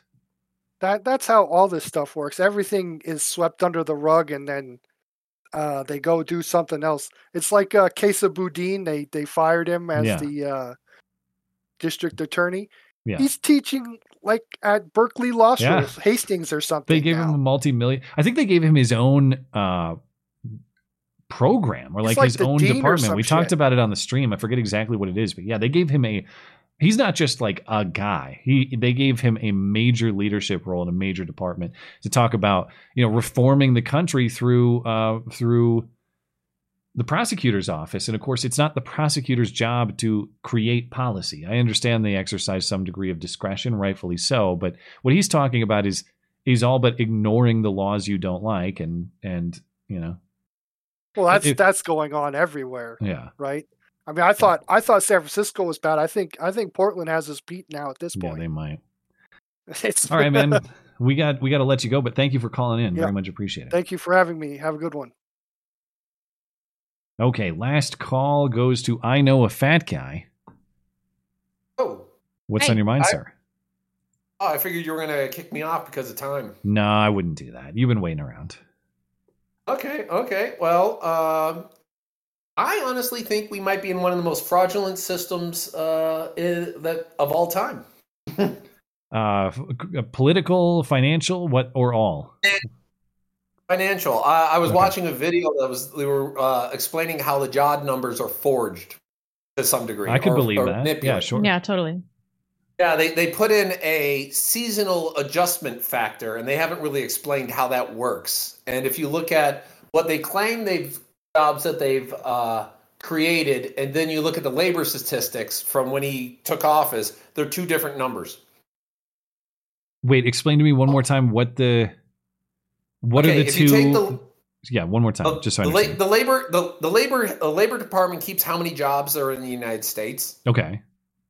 So from when he took office to when he is now, that's one number. How many he says he's created using his job statistics is another number. Okay, so you're saying the Bureau of Labor Statistics has just all the jobs in the country, point A and point B, like the start of his presidency to now, and the difference there is different than the number of jobs he's claiming to have created. Yep. Okay. And I'm guessing the number that he's picking is significantly higher, or what's couple million. Okay. A couple million higher. And do we know why the difference in the measurement, or is that what you're saying that they just haven't really disclosed? Because when they produce the job numbers, they say there's a seasonal adjustment factor. And that's what's not explained, the methodology behind that. Yeah. Okay. And also, I didn't know this. You've heard of GDP, gross domestic product. You probably haven't heard it, because I hadn't heard of it, GDI, gross domestic investment. Nobody talks about that. Okay. But nobody talks about it because it's usually the exact same as the GDP, because it's like the inverse. GDP is kind of what you produce, and GDI is kind of what you invest. Those numbers are kind of like always the same. Since Biden took office, they've divulged, and GDI is 3% lower pretty consistently than GDP. Okay, so what would that indicate? I could kind of speculate, but that implies am I understanding in a layman terms, less money going in than what is being produced? Well, it doesn't make any sense unless the kind of growing theory is that they're actually manipulating the GDP number so it's higher, artificially higher, and that the economy's been a lot worse, and maybe we've been in a slight recession by like 1% or 0.5% for like 6 months now. Would just the massive inflation explain any of that? Because of course GDP is measured in a dollar figure, correct? Yes. So is GDI. Okay. It could be explained some way by the fact that they fudged the inflation numbers. So it's just you look at some of these numbers and they're not explained, and they're constantly like fiddling with how they're measured. So you're just like, geez, this is I don't know why I'm trying to find an honest reason for this when the simple answer is these are dishonest people and they're lying and they lie about everything. Yeah, It's one of the reasons. It's why I'm rooting for August 26th. Hopefully, the BRICS meeting, they're going to announce their new currency, which is going to be gold-backed. Who's they? Who's the they? BRICS. What? I don't know what that is. Oh, the BRICS companies are Brazil, China, India, and Russia. Oh, so they've joined together for a joint currency? Is that what you're saying? Yeah. That actually, it's not just them. They have like 40 more countries that are trying to join, and there's like 50 more other countries that are like kind of sniffing around and saying, "Hey, we might want to be involved." Theirs is going to be backed by a real asset? Yes. Go on. How do I join these communists with gold? Well, I'll explain to you how they're going to say it works. It's going to be kind of more of an international currency for countries to trade with each other. Oh, okay. So it's going to be gold backed. The real problem is going to be trust, because they could either put all this gold in one common place, like Die Hard with a Vengeance. You probably haven't seen that one yet. I've only seen just Die Hard. Yeah, so it like they put all the gold in one place, and it would just be kept there, and every country would kind of trade between it. But that was like, where would you put that? Singapore? Then there'd be like trust issues. More likely what's going to happen is they're all going to like keep their gold, and they're just going to be audited, and they're going to trade it that way. So trust is going to be the big issue. Okay. With this currency. So, well, trust is the big issue with our current currency. So yeah. So I wish them the best. I really hope it works. All right. Well, thank you for the insight. I might look into that a little bit more, because whenever it's always fun to try to crack the code of Biden administration propaganda to figure out how they're doing the lie. It's always a fun puzzle to solve. So that might be one to look at. Yeah. Oh yeah, it's a lot of interesting stuff. You have to look beyond the BS. I was looking at someone who was like talking about an issue today. I'm like, where is his source? And his source was like the Pentagon, and I was like, how can you trust the Pentagon? Yeah, really. All right. Well, thank you for the call, man. I appreciate it. Okay. Hey, one more thing, Matt. With your movie reviews, if I ever become picking it, I may pick movies that are so bad they cause physical pain to watch. I'm kind of into that, so I wouldn't be opposed. I'm maybe we should do a special month of terrible movies, because I have my own nominations. Like, not just bad like movies that are so bad that they're kind of good, like they're fun to hate. Yeah. Anyway. Oh no, I'm like so bad you're going to be wishing it ended. Well, but then people will vote you. They'll vote the wild card. It's got to have something redeeming. Well, maybe your audience will say like, no, he needs to go through this. All right. Yeah, like they probably know The Room. If you've ever heard of The Room. No, it's a movie, right? I don't know what that is. Yeah. I'll get there one day, though. Yep. All right. Thank you, man. Appreciate it. Sure. Bye. Okay, that'll do it on calls for the evening. Thanks to everyone who called in tonight. And of course, if you're trying to call in, but you didn't make it, or you'd like to participate in the show, but you can't call in live, you can send us an email question. The one and only way to do that is the contact page of the website, mattchristiansenmedia.com/contact. Look for the call-in show question form. And we'll take those each and every week to end the show, as we will right now. Desert Rat says, "Hola." You get the hell out of here, you illegal. I was baptized Catholic at 13-ish, and I'm pushing 40 now. I was Protestant for several years in college and thereafter, but have been atheist for nearly a decade. Seeing the degeneration of the world sparked an ember in me to consider moving back to Catholicism, specifically SSPX. Being a truck driver would make attending Mass difficult. Thoughts, much love. You too. Well, to you as well. It's my Catholic obligation to proselytize and help people return to the faith. So, yes, you should do that.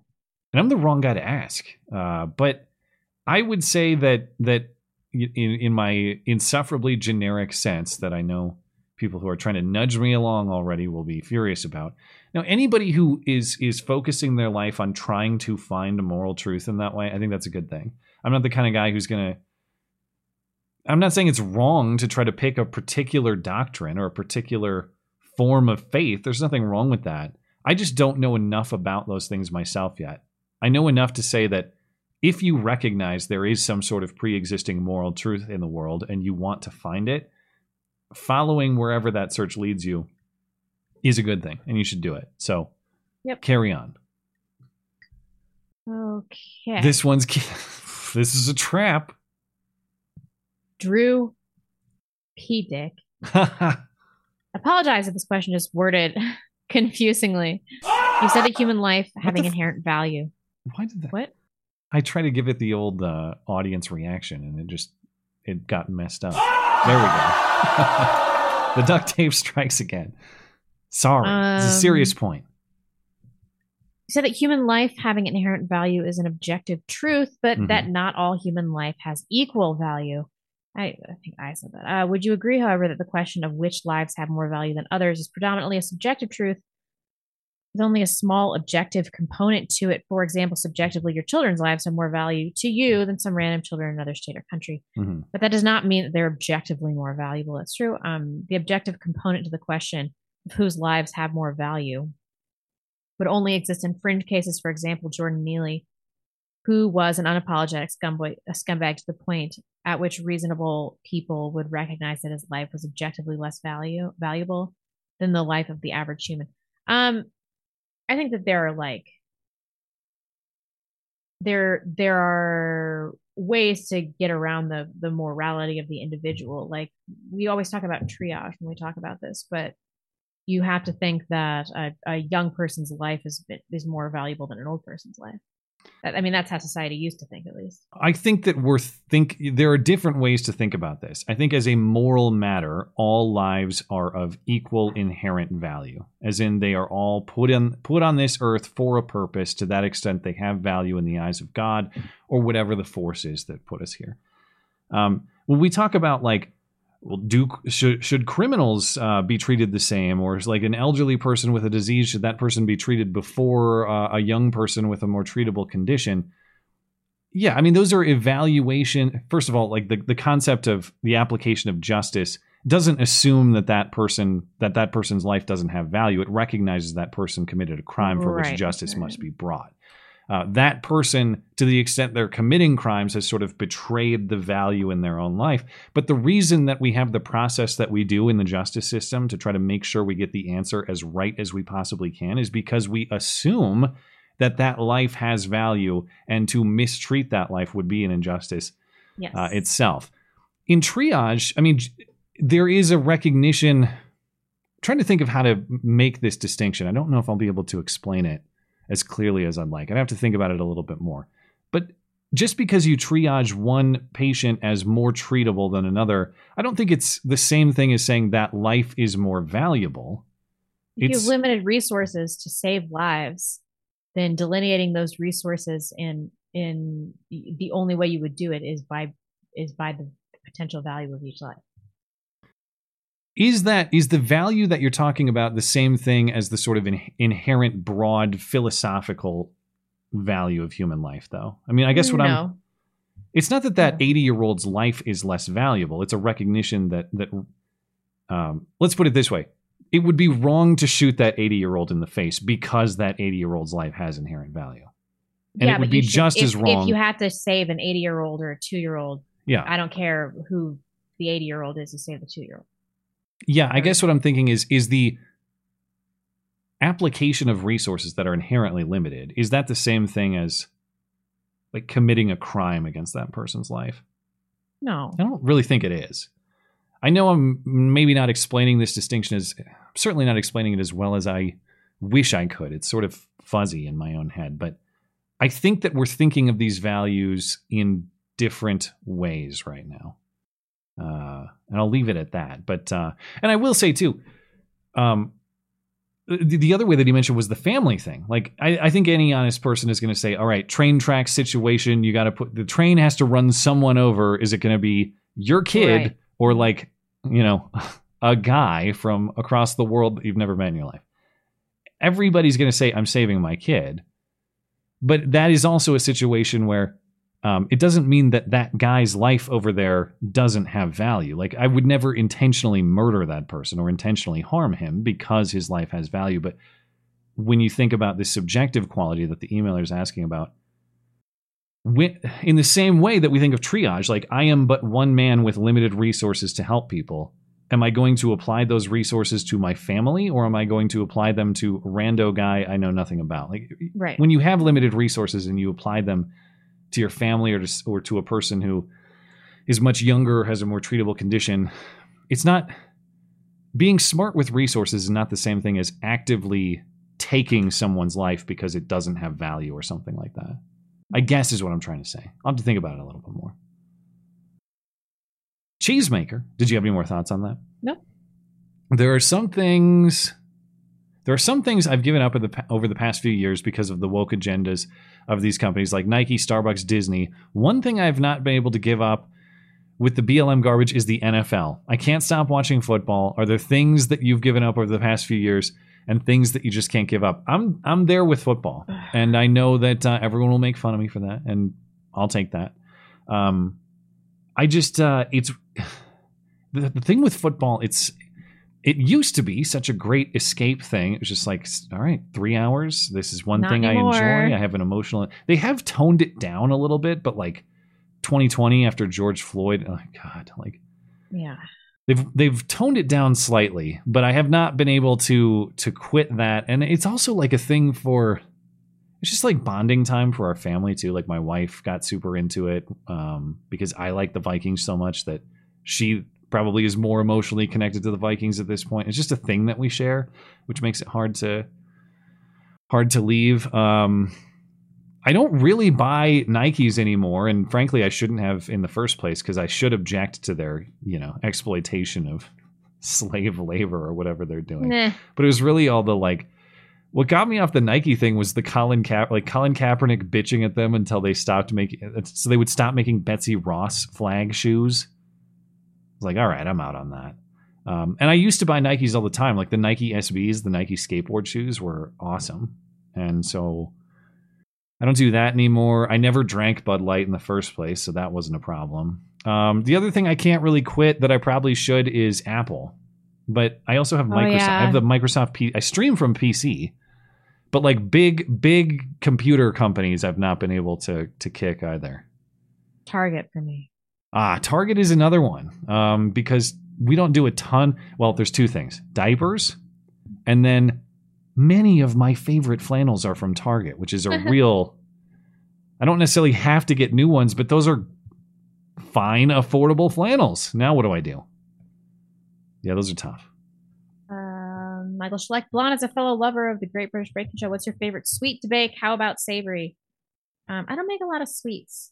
I bake your odd pie here or there, but I really don't make a lot of sweets. What's your favorite savory? Last year I was making a lot of empanadas. That was fun. I thought those were sweet. I guess I don't know what those are. They're filled with meat. Oh. Maybe I'm thinking like Taco Bell had the apple ones. Was that not an empanada? I don't remember. I don't know. Maybe. It's Taco Bell. It doesn't really count. Okay, is this a trap one? Or is this just a name? I think this is just a name. Leaf Drayman, right? I haven't been duped. Or have I? No, you're okay. I think it's just a normal guy named Leaf. Sorry, Leaf. Dear Matt and Blonde, my sister-in-law fancies herself a singer-songwriter on par with Taylor Swift. I wouldn't care except for the fact that when she comes out to the family cabin, we're her captive audience. How do I tell her that she sucks balls and I don't want to be subjected to this abuse anymore without having to physically fight my brother, who has had to defend her when she took over a stage at a concert people paid money to attend? Oh, God. Just get up and leave when she's singing. She'll get it. Yeah, I mean, they obviously can't hold you captive. You're there for, I'm sure, for the right reasons. You're trying to be loyal to the family. You're trying not to cause a scene. But I don't think there's anything wrong with saying, listen, it's just not for me. It's great that you enjoy this. I'm going to go, do whatever cabin activity I want to do. I even though people suck at a thing they enjoy, you don't have to knock them down and like discourage them from doing it and hopefully getting better. But there's no reason that you have to be held to listen to it against your will. I think you have two options. You could just walk out, like Blonde said, or if you want to be more direct, you can just say, hey, thanks, but no thanks. This isn't for me. I'm going to do something else tonight. And if they have a problem with that, that's really more of a them thing. Like, if they don't have the decency to allow you to decide how to spend your time, that's a weird kind of aggression on their part. So I would say, if it was me, I would say polite, direct but polite is the route I would go. Agreed. Bonnie, what baby names do you love but wouldn't ever use? I love several names of Greek origin, like Lanth. I hope I'm saying that right. For example, my husband and I really wanted to pick a name that also related to our heritage. In the end, we settled on a feminine version of a really old Scottish name. Also, Blonde mentioned she liked the name Elsa. What about Isla? Pronounced Isla. It's of Scottish origin, I believe. I love that. It's one of my friend's kids' names, so it's off the table. We're in a real bind. I think I told you about this, but we are trying to pick a boy's name, and my wife and I both love the name Hayden for a bunch of reasons. You can't name your kid Hayden Christensen. Problem is, there's Hayden Christensen, and I've tested this on many people now. And almost everyone I've talked to, I say, hey, do you know who Hayden Christensen is? And universally, the answer has been searching their mind for what bell is being rung, and it takes them a second. They go like, that name sounds familiar, but I don't know who that is. And I say, it's young Darth Vader. It's Anakin Skywalker, the actor who played Anakin Skywalker in, Attack of the Clones and Revenge of the Sith. And they go, oh yeah, that guy. And so we both love the name. Nobody seems to know it right off the top of their head, but I also worry that my son would just be like, oh, he's Darth Vader. So my wife loves it. And I think it's a great name too, but I'm the one who has more resistance because I fear that he's just going to be teased as a Vader kid. If people have thoughts on that, I'd be interested. I'm not awarding baby naming rights to the audience, but just, to test it out on the public, I'm kind of interested in what people's thoughts on that are. It's not like Michael Jordan, or Tom Cruise, something like that. I'm not naming my daughter Elsa, though, because of Frozen. I think you could totally get away with that one. But just my 2 cents. Mr. Squiggly says, there's been a lot of waffling about age of consent and what is and is not an appropriate age difference in a relationship. What would you say to codifying the half plus 7 rule, where the youngest age of a partner a person is allowed to date without cultural stigma or legal action is half their age plus 7? I think it works well into later years, and the earliest stage that you can really be used, it can really be used at is 14, which when you think about it, should really start which is when you should really start trying to date in any real capacity. This doesn't solve the age of consent issue, though. It just narrows the age gap of older couples, which I don't give a shit about at all. Yeah, I suppose it doesn't actually operate on the consent. Yeah, you're right. It doesn't. Consent is not the central organizing principle here. It's just no, we can't do that. Can't do it.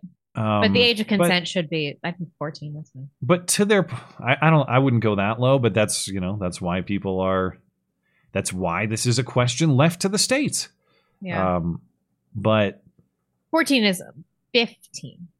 Okay. You're just trying to justify Indiana Jones. That's all. That's right. Yeah. No, I'm not looking to start that again. People have Jones opinions, man. Even though I reckon, no matter what you do, you're just going to have to pick a line and say this is the line. So whether you want to do it with a mathematical equation in this way, or you just want to say it's 16, it's 18, it's 15, whatever, you're just going to have to do that. And there will be some level of, I don't know, arbitrariness, if that's a word. Anytime you have to draw these lines, like the age at which to buy cigarettes or anything else, there just has to be a line drawn. I guess I would like to see a little more thought about where that maturity to consent is actually achieved, rather than minimizing the age gap in the way that you're describing. I'm not for a bunch of reasons, I'm not a huge fan of the Al Pacino thing where you're having a kid with some 30-year-old when you're 80 or whatever he's doing. Awesome for her, though. But I also don't think that that's the same. The consent there, it does not make it the same moral issue as a 30-year-old guy with a 14-year-old girl. Those are not the same thing. Yeah, agreed. So yeah, I would try to I would try to figure what that line is and just pick the line based on where it's most plausible in achieving the maturity to exercise that consent.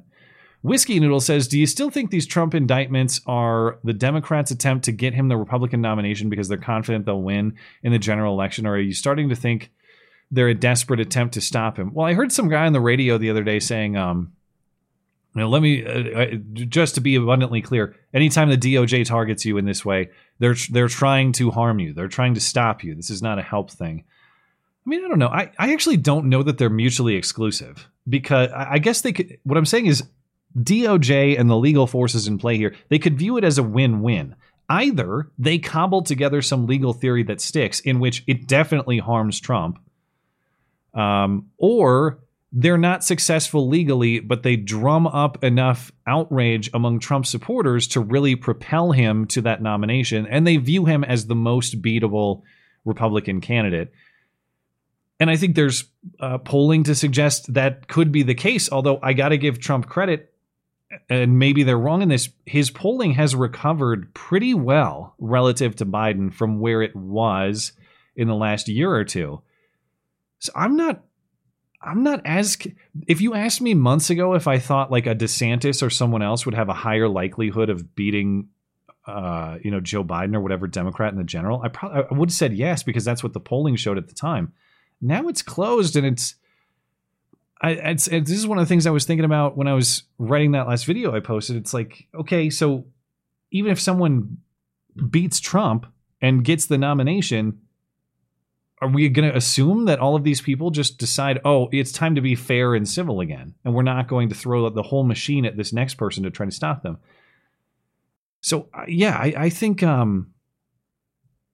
I guess what I'm saying, to answer your question, Whiskey Noodle, I could see either strategies in play or both at the same time. I think if you are these people at the DOJ and the forces trying to damage Trump and or propel their own political interests, you view it as a win outcome no matter which direction it goes. Right. And so they're trying to cover all their bases, I think. Yeah, I think it's probably as simple as that. I do think, I will say though, I do think that they want to face Trump in a general. Yeah. I think they want that more than a generic Republican, because they think that Trump has the baggage. Trump's baggage is more exploitable, potentially. Agreed. Yep. Gilgamesh, hi, Blana Matt. Do you think that it's better for men to wait? Oh God, I'm gonna barf. In the waiting room while the woman is in the delivery room having the baby, or for the man to be in the delivery room? I've asked many women this question. All of them have said they wish that the guy waited in the waiting room because it was easier, less stressful for them. What? I make my husband, I think my husband can go either way, but I want him there because I'll turn my camera on for this little brand, because I want him to know like what I went through to bring his child into the world. It's important for relationships. It's like, women have it so easy. It's like, okay, you're sick for 9 months, and then you destroy your vaginal canal with a giant baby. Like, I don't want him sitting in the waiting room thinking like, oh, it's just easy. It just comes naturally. He needs to see what I went through. By the way, we had my wife had some measurements done today. This baby is 94th percentile. Oh, God. Godspeed. Anyway. I think from the male perspective, obviously my wife wanted me there.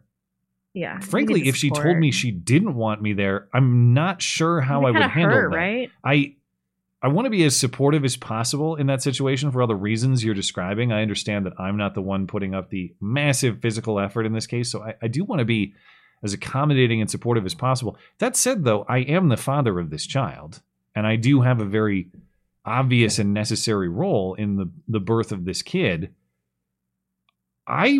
If there's anything I would push back pretty strongly on, as far as like a wifely request during the birthing process, get out, that would be a tough one for me to accommodate.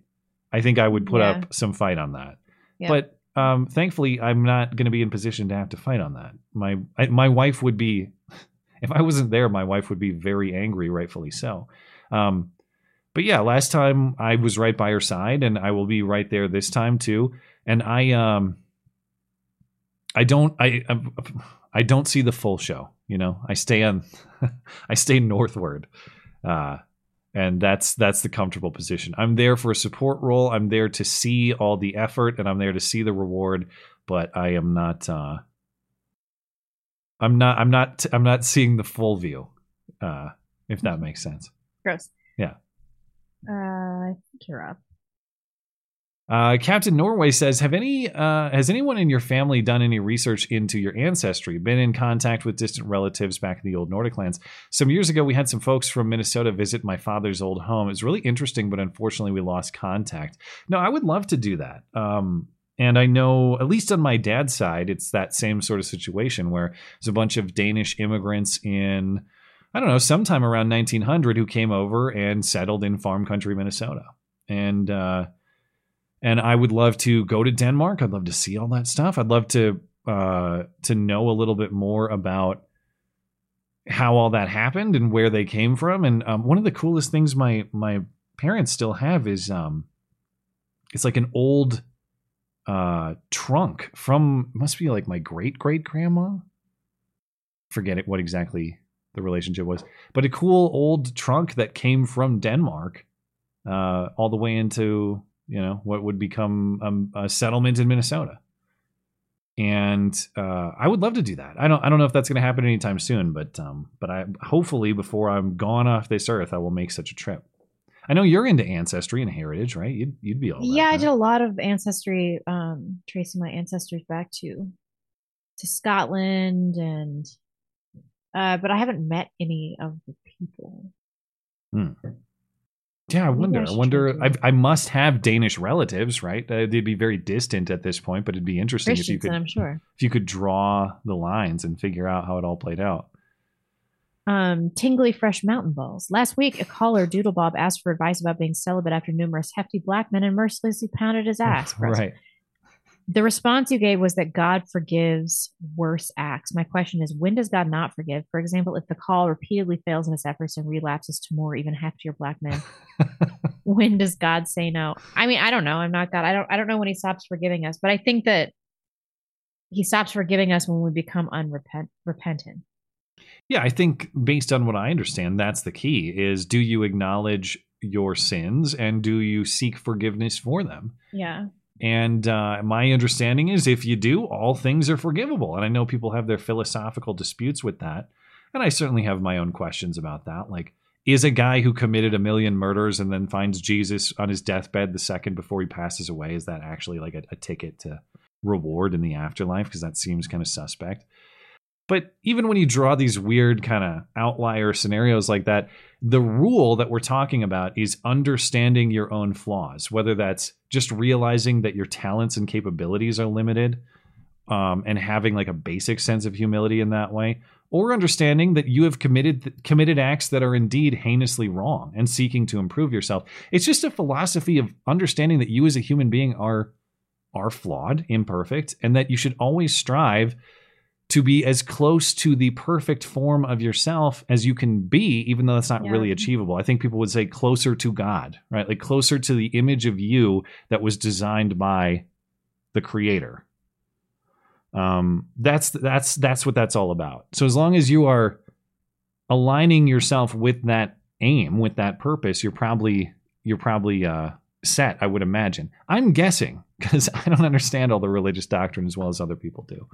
But that's my low-level understanding. All right. Am I up? Are you up? I'll take this one. Okay. Hi, guys. My best friend is cheating on his wife with a blonde in his office. Should I tell his wife?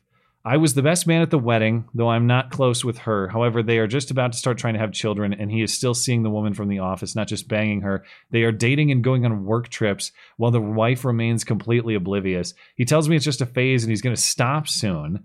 Is it moral to act, or is it not my place to say? Any advice would help. This is driving me crazy. Oh, boy. Ugh. I don't know. I think you should probably tell her. It'll blow up your friendship with him, but who cares? This guy's a dick.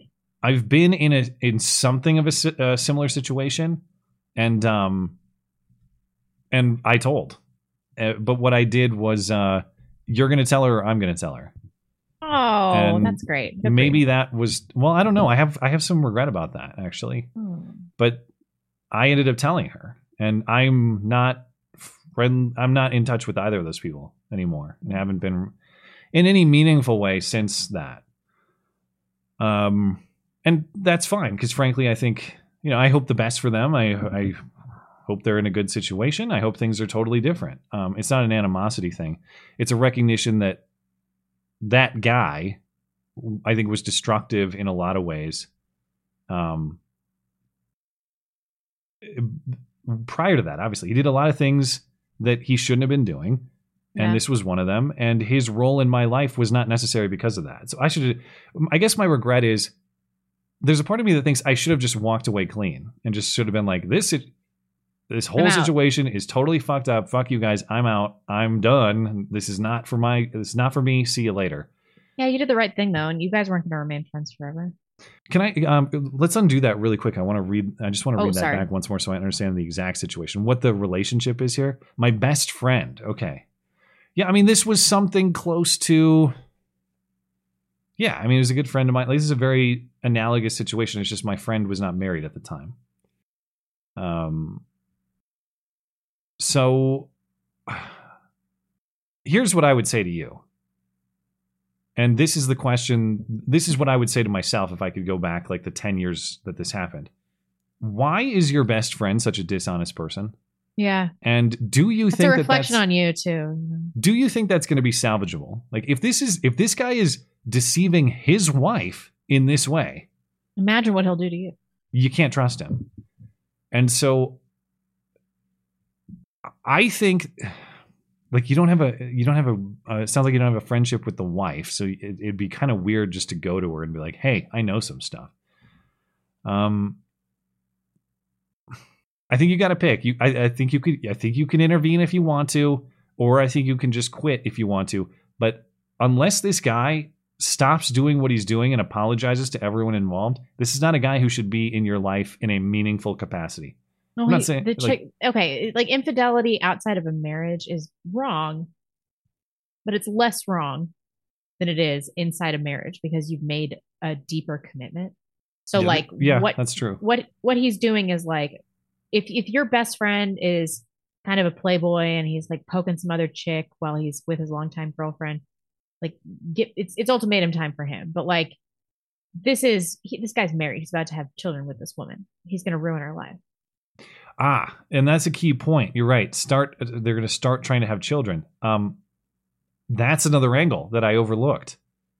You got to think of those children too. It's sort of weird to think like you got to save those children from being conceived. That's like a fucked up thing to think, I guess.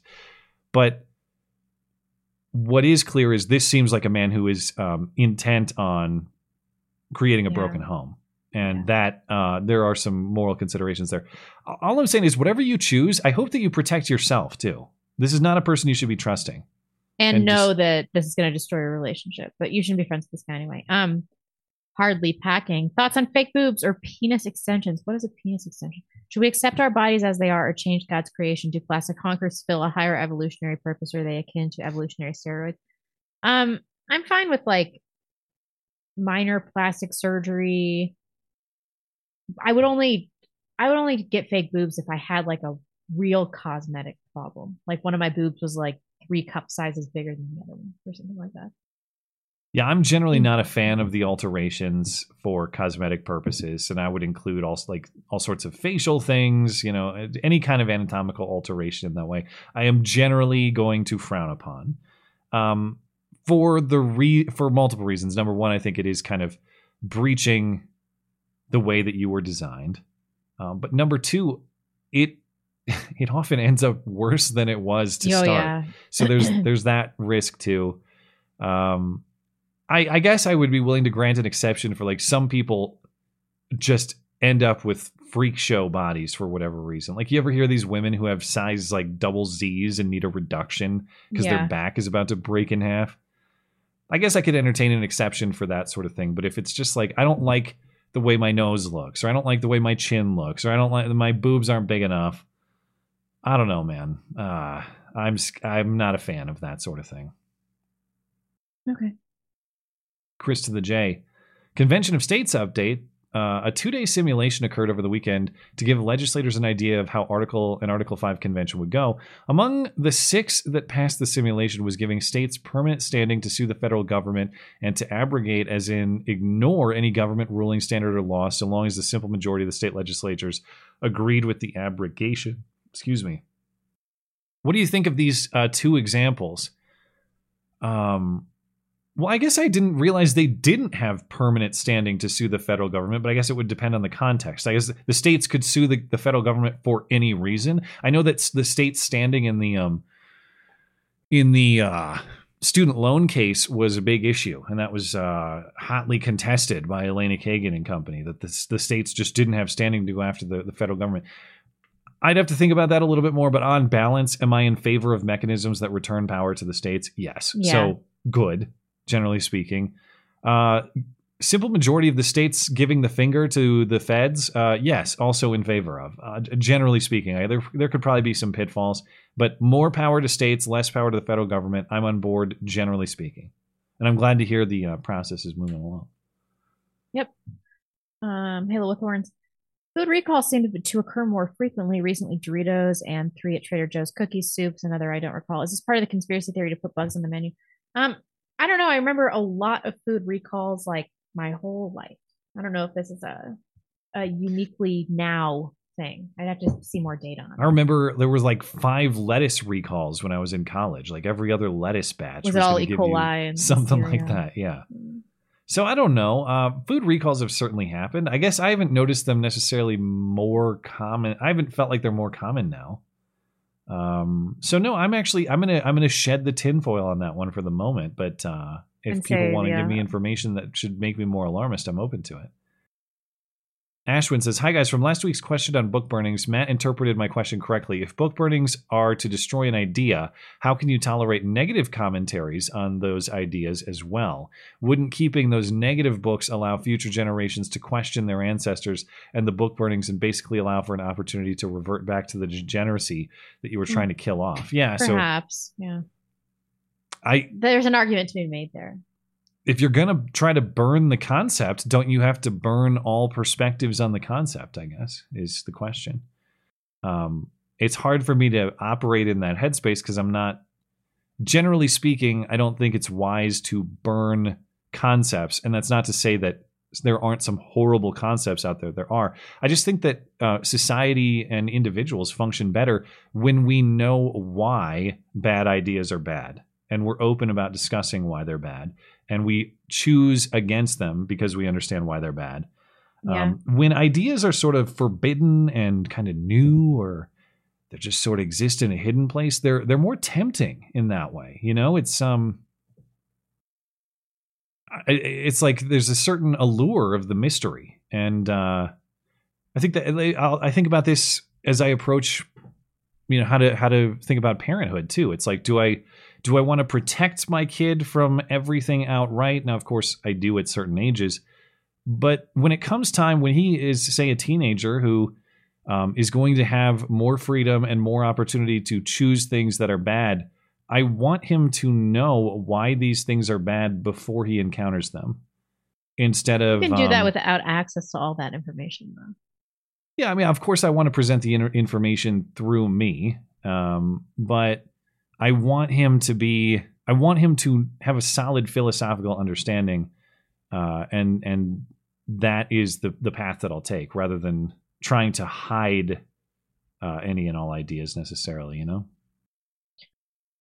next question is confounding because I've never said anything like this before, ever. Anthony says, Blonde, we heard you talk a lot about single mothers. What about the men? Why do you think men would settle for single mothers and automatically care about mothers' kids rather than wanting to create kids of their own and continuing their own bloodline? What do you think about women who defend this by saying real men take care of a woman's family when her old man walks out from them? I've never said that, ever. Have you ever heard me say that? Ever. Wait, what is the accusation? What exactly did you say? I'm having trouble understanding. I believe that men should take care of single mother's children. Oh, okay. No, I mean, I think that for single mothers, sometimes it's the best thing that could possibly happen for their children. But for men, it's a is a real shit deal. Do you think children of single mothers have a chance to succeed in life when they get older, or will it be too difficult for them since they grew up in a dysfunctional family with no father figure to teach them? I mean, they're starting behind the finish line, but I don't like this attitude that because of your childhood, you're just unable to achieve all of these things. Like, we all are overcoming traumas and childhood deficiencies and everything like that. And some of us have to work a lot harder than others. I don't understand how a man could learn how to be a man in the absence of a father, though. So I kind of see what you're saying. But if you have one good male role model in your life, you can probably get by. And that question was for you, so I will leave it there. Juggernaut the Destroyer. Hello, low IQ, high melanin Homo sapiens. Okay. Do you think corporations should be allowed to own housing? That's pretty interesting. I mean, in general, do I think that having a business structure prevents you from rights we would consider ordinary in other contexts? In this case, property ownership. No, I mean, I think that you have the rights to acquire and that property just as much as any individual does. But you do have complications from that. There's no doubt. When you have corporate interests buying up single family homes for all sorts of commercial purposes, whatever they want to do with them, and therefore straining the market for the single families that would otherwise buy those homes and establish some equity and build a quality family life. Yeah, maybe there are some kind of group concerns. It's a great question that really challenges Mo principles, or the principles at stake here. Because I want to be as protective of property rights as I possibly can. I also know that families sticking together and owning property is how you build about as strong a society as you possibly could. So what do you do? Is there some kind of balance that should be struck there? Do you say like you can't have corporate home ownership if their purpose is to turn them into like short-term rental or even long-term rental units? Or how do you manage that? I guess I haven't thought a lot about that. I'm not a fan of telling people or businesses what they can or can't do with their property, but I also recognize that if you have businesses so powerful that they effectively block the building block of society, the family, out of the American dream of home ownership and having a stable home for your family, then like what are you really protecting at that point? Yep. Yeah. I don't know how to strike that balance. Do you have any idea about what? No, I mean, we can't bar corporations from owning real estate. That would be catastrophic for apartment ownership and things like that. I think it'd be really bad for the housing market. But you don't want companies like BlackRock taking over either. So I don't know. I don't know how to manage this. I think you kind of stumped me. I hate to punt on it, but that's one that I'm going to have to think more about. Just because let's follow up on this, Juggernaut, in your next call. Or if you have an opinion on it, send it our way. Send it our way next week. I guess.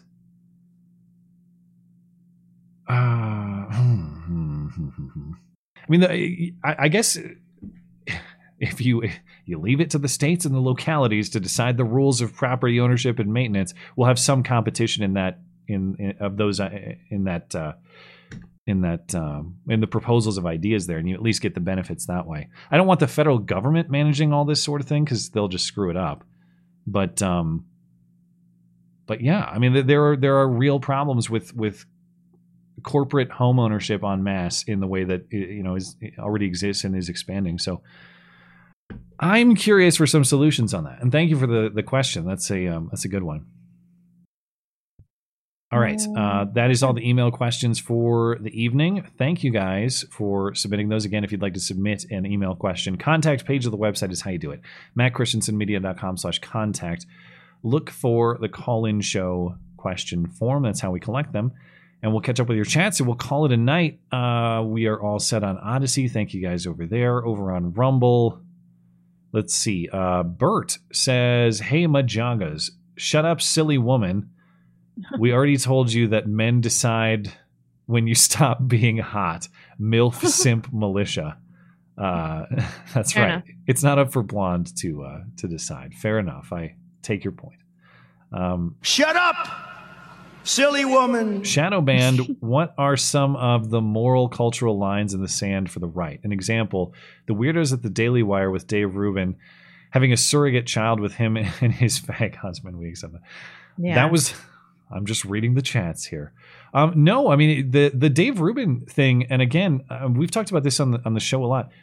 Dave Rubin is a guy I have a lot of personal and professional respect for. I don't try to make this some sort of unfairly personal dispute, but when that happened, I mean, go back and listen to the show.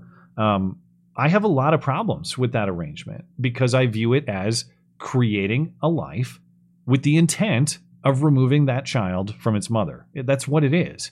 And I think there is an inherent immorality to it. So I have a big problem with that arrangement. It's not, and I don't feel like I should have to shy away from that. It doesn't mean that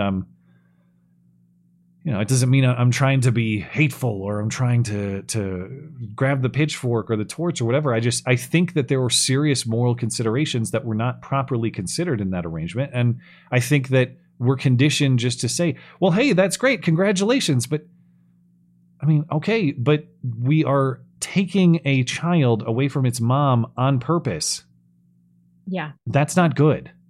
And there's going to have to be a conversation someday with those two boys like, well, actually, you guys share a mom, but not a dad. And we took you away from your real mom to fit into this homosexual arrangement because actually it's the homosexual arrangement that takes priority over your welfare. You have to fit into the gay lifestyle, which takes priority over you. That is the reality of what's going on there. I think that it is a misprioritization of the child or a lack of prioritization for the child, and that's why I have such a problem with it. Yeah, I totally agree. But what are some of the moral cultural lines on the sand? Well, the moral cultural line there would be men are men and women are women, and a child is entitled to both mother and father. Mm-hmm. And if you fail as a mother or a father to maintain that relationship for the child, that is a moral failure. I understand there are circumstances where sometimes that happens. You, of course, have deaths. You, of course, have abusive people who split up families and all of that. And I recognize that there are obstacles that will have to be navigated. You do the best with the situation that you can, of course. My problem with that situation, though, is it's creating that sort of separation of mother and father on purpose from the start. Not a fan of that. And those are the lines in the sand that I would draw. Yep. The kid is entitled to mom and dad, and mom is mom and dad is dad. It's as simple as that. Good over there? Yeah. I was just going to give you if you had any additional thoughts on that. Oh, no, I totally agree. I mean, I have less of a problem with non-biological surrogacy, with less of an ethical problem because I don't see that child as their mother. But in their situation, I think the surrogate was also the egg donor. Yeah, if I understand correctly, there was a single egg donor and multiple surrogates because the two boys were born at like the same time. So I think there was like separation of the child would be from the egg donor, I guess. Yeah. But you're also, I mean, there's the whole other angle of you were like, what is the moral distinction between rent a womb and prostitution? Yeah, there's not a lot.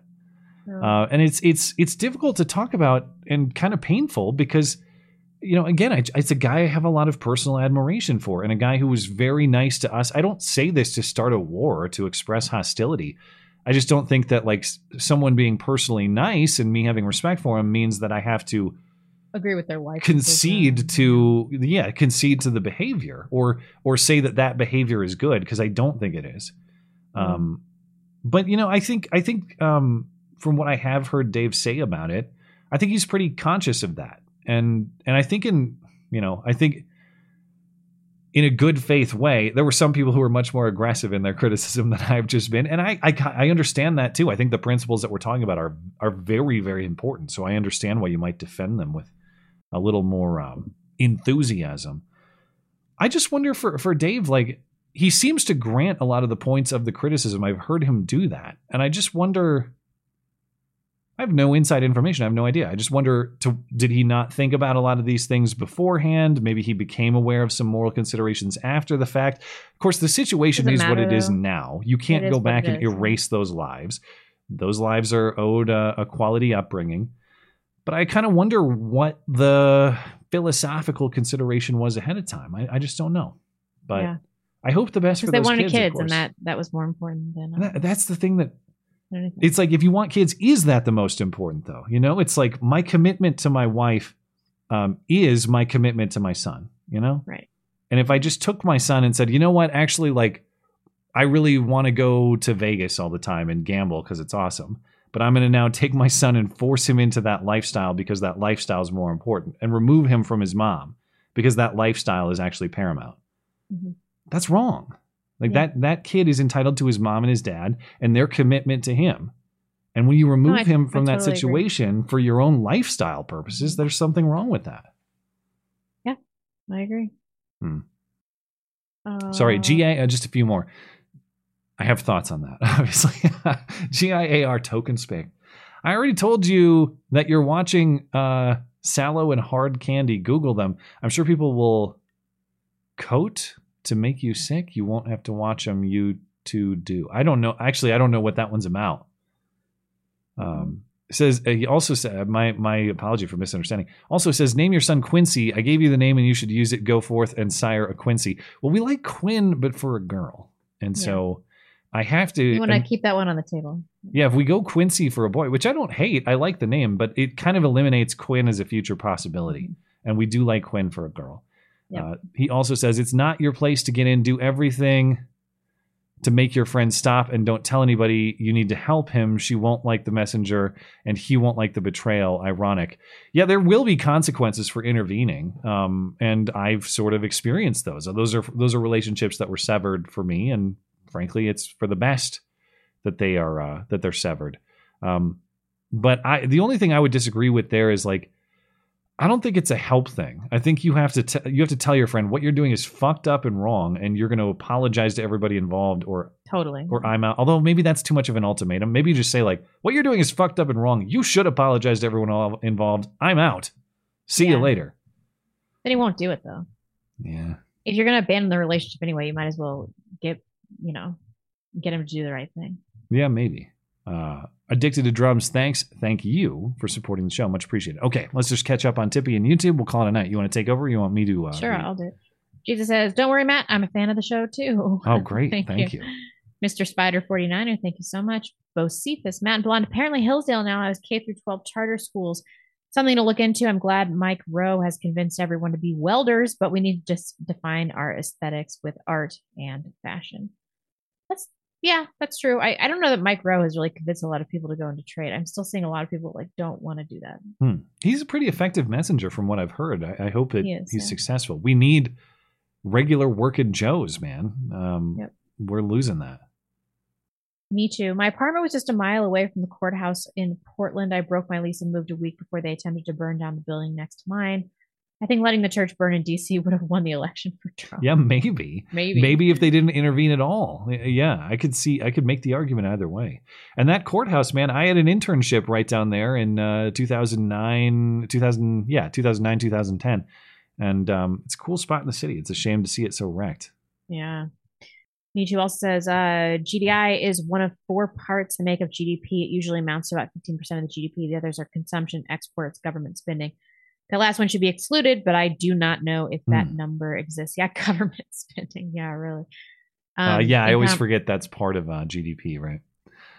Thank you, Michi.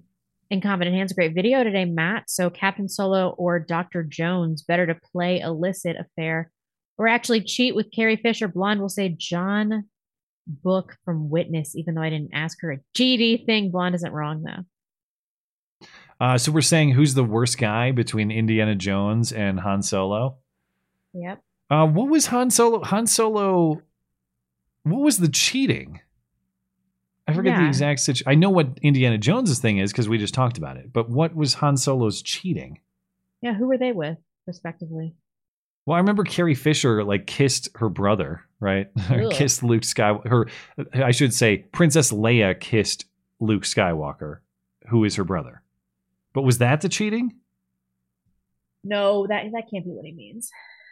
I don't know. I got to refresh my memory of the Han Solo plot line to say which is worse. The thing about Indiana Jones, and I'm going to try to limit my Indiana Jones criticism because there's a lot of Jones lovers out there.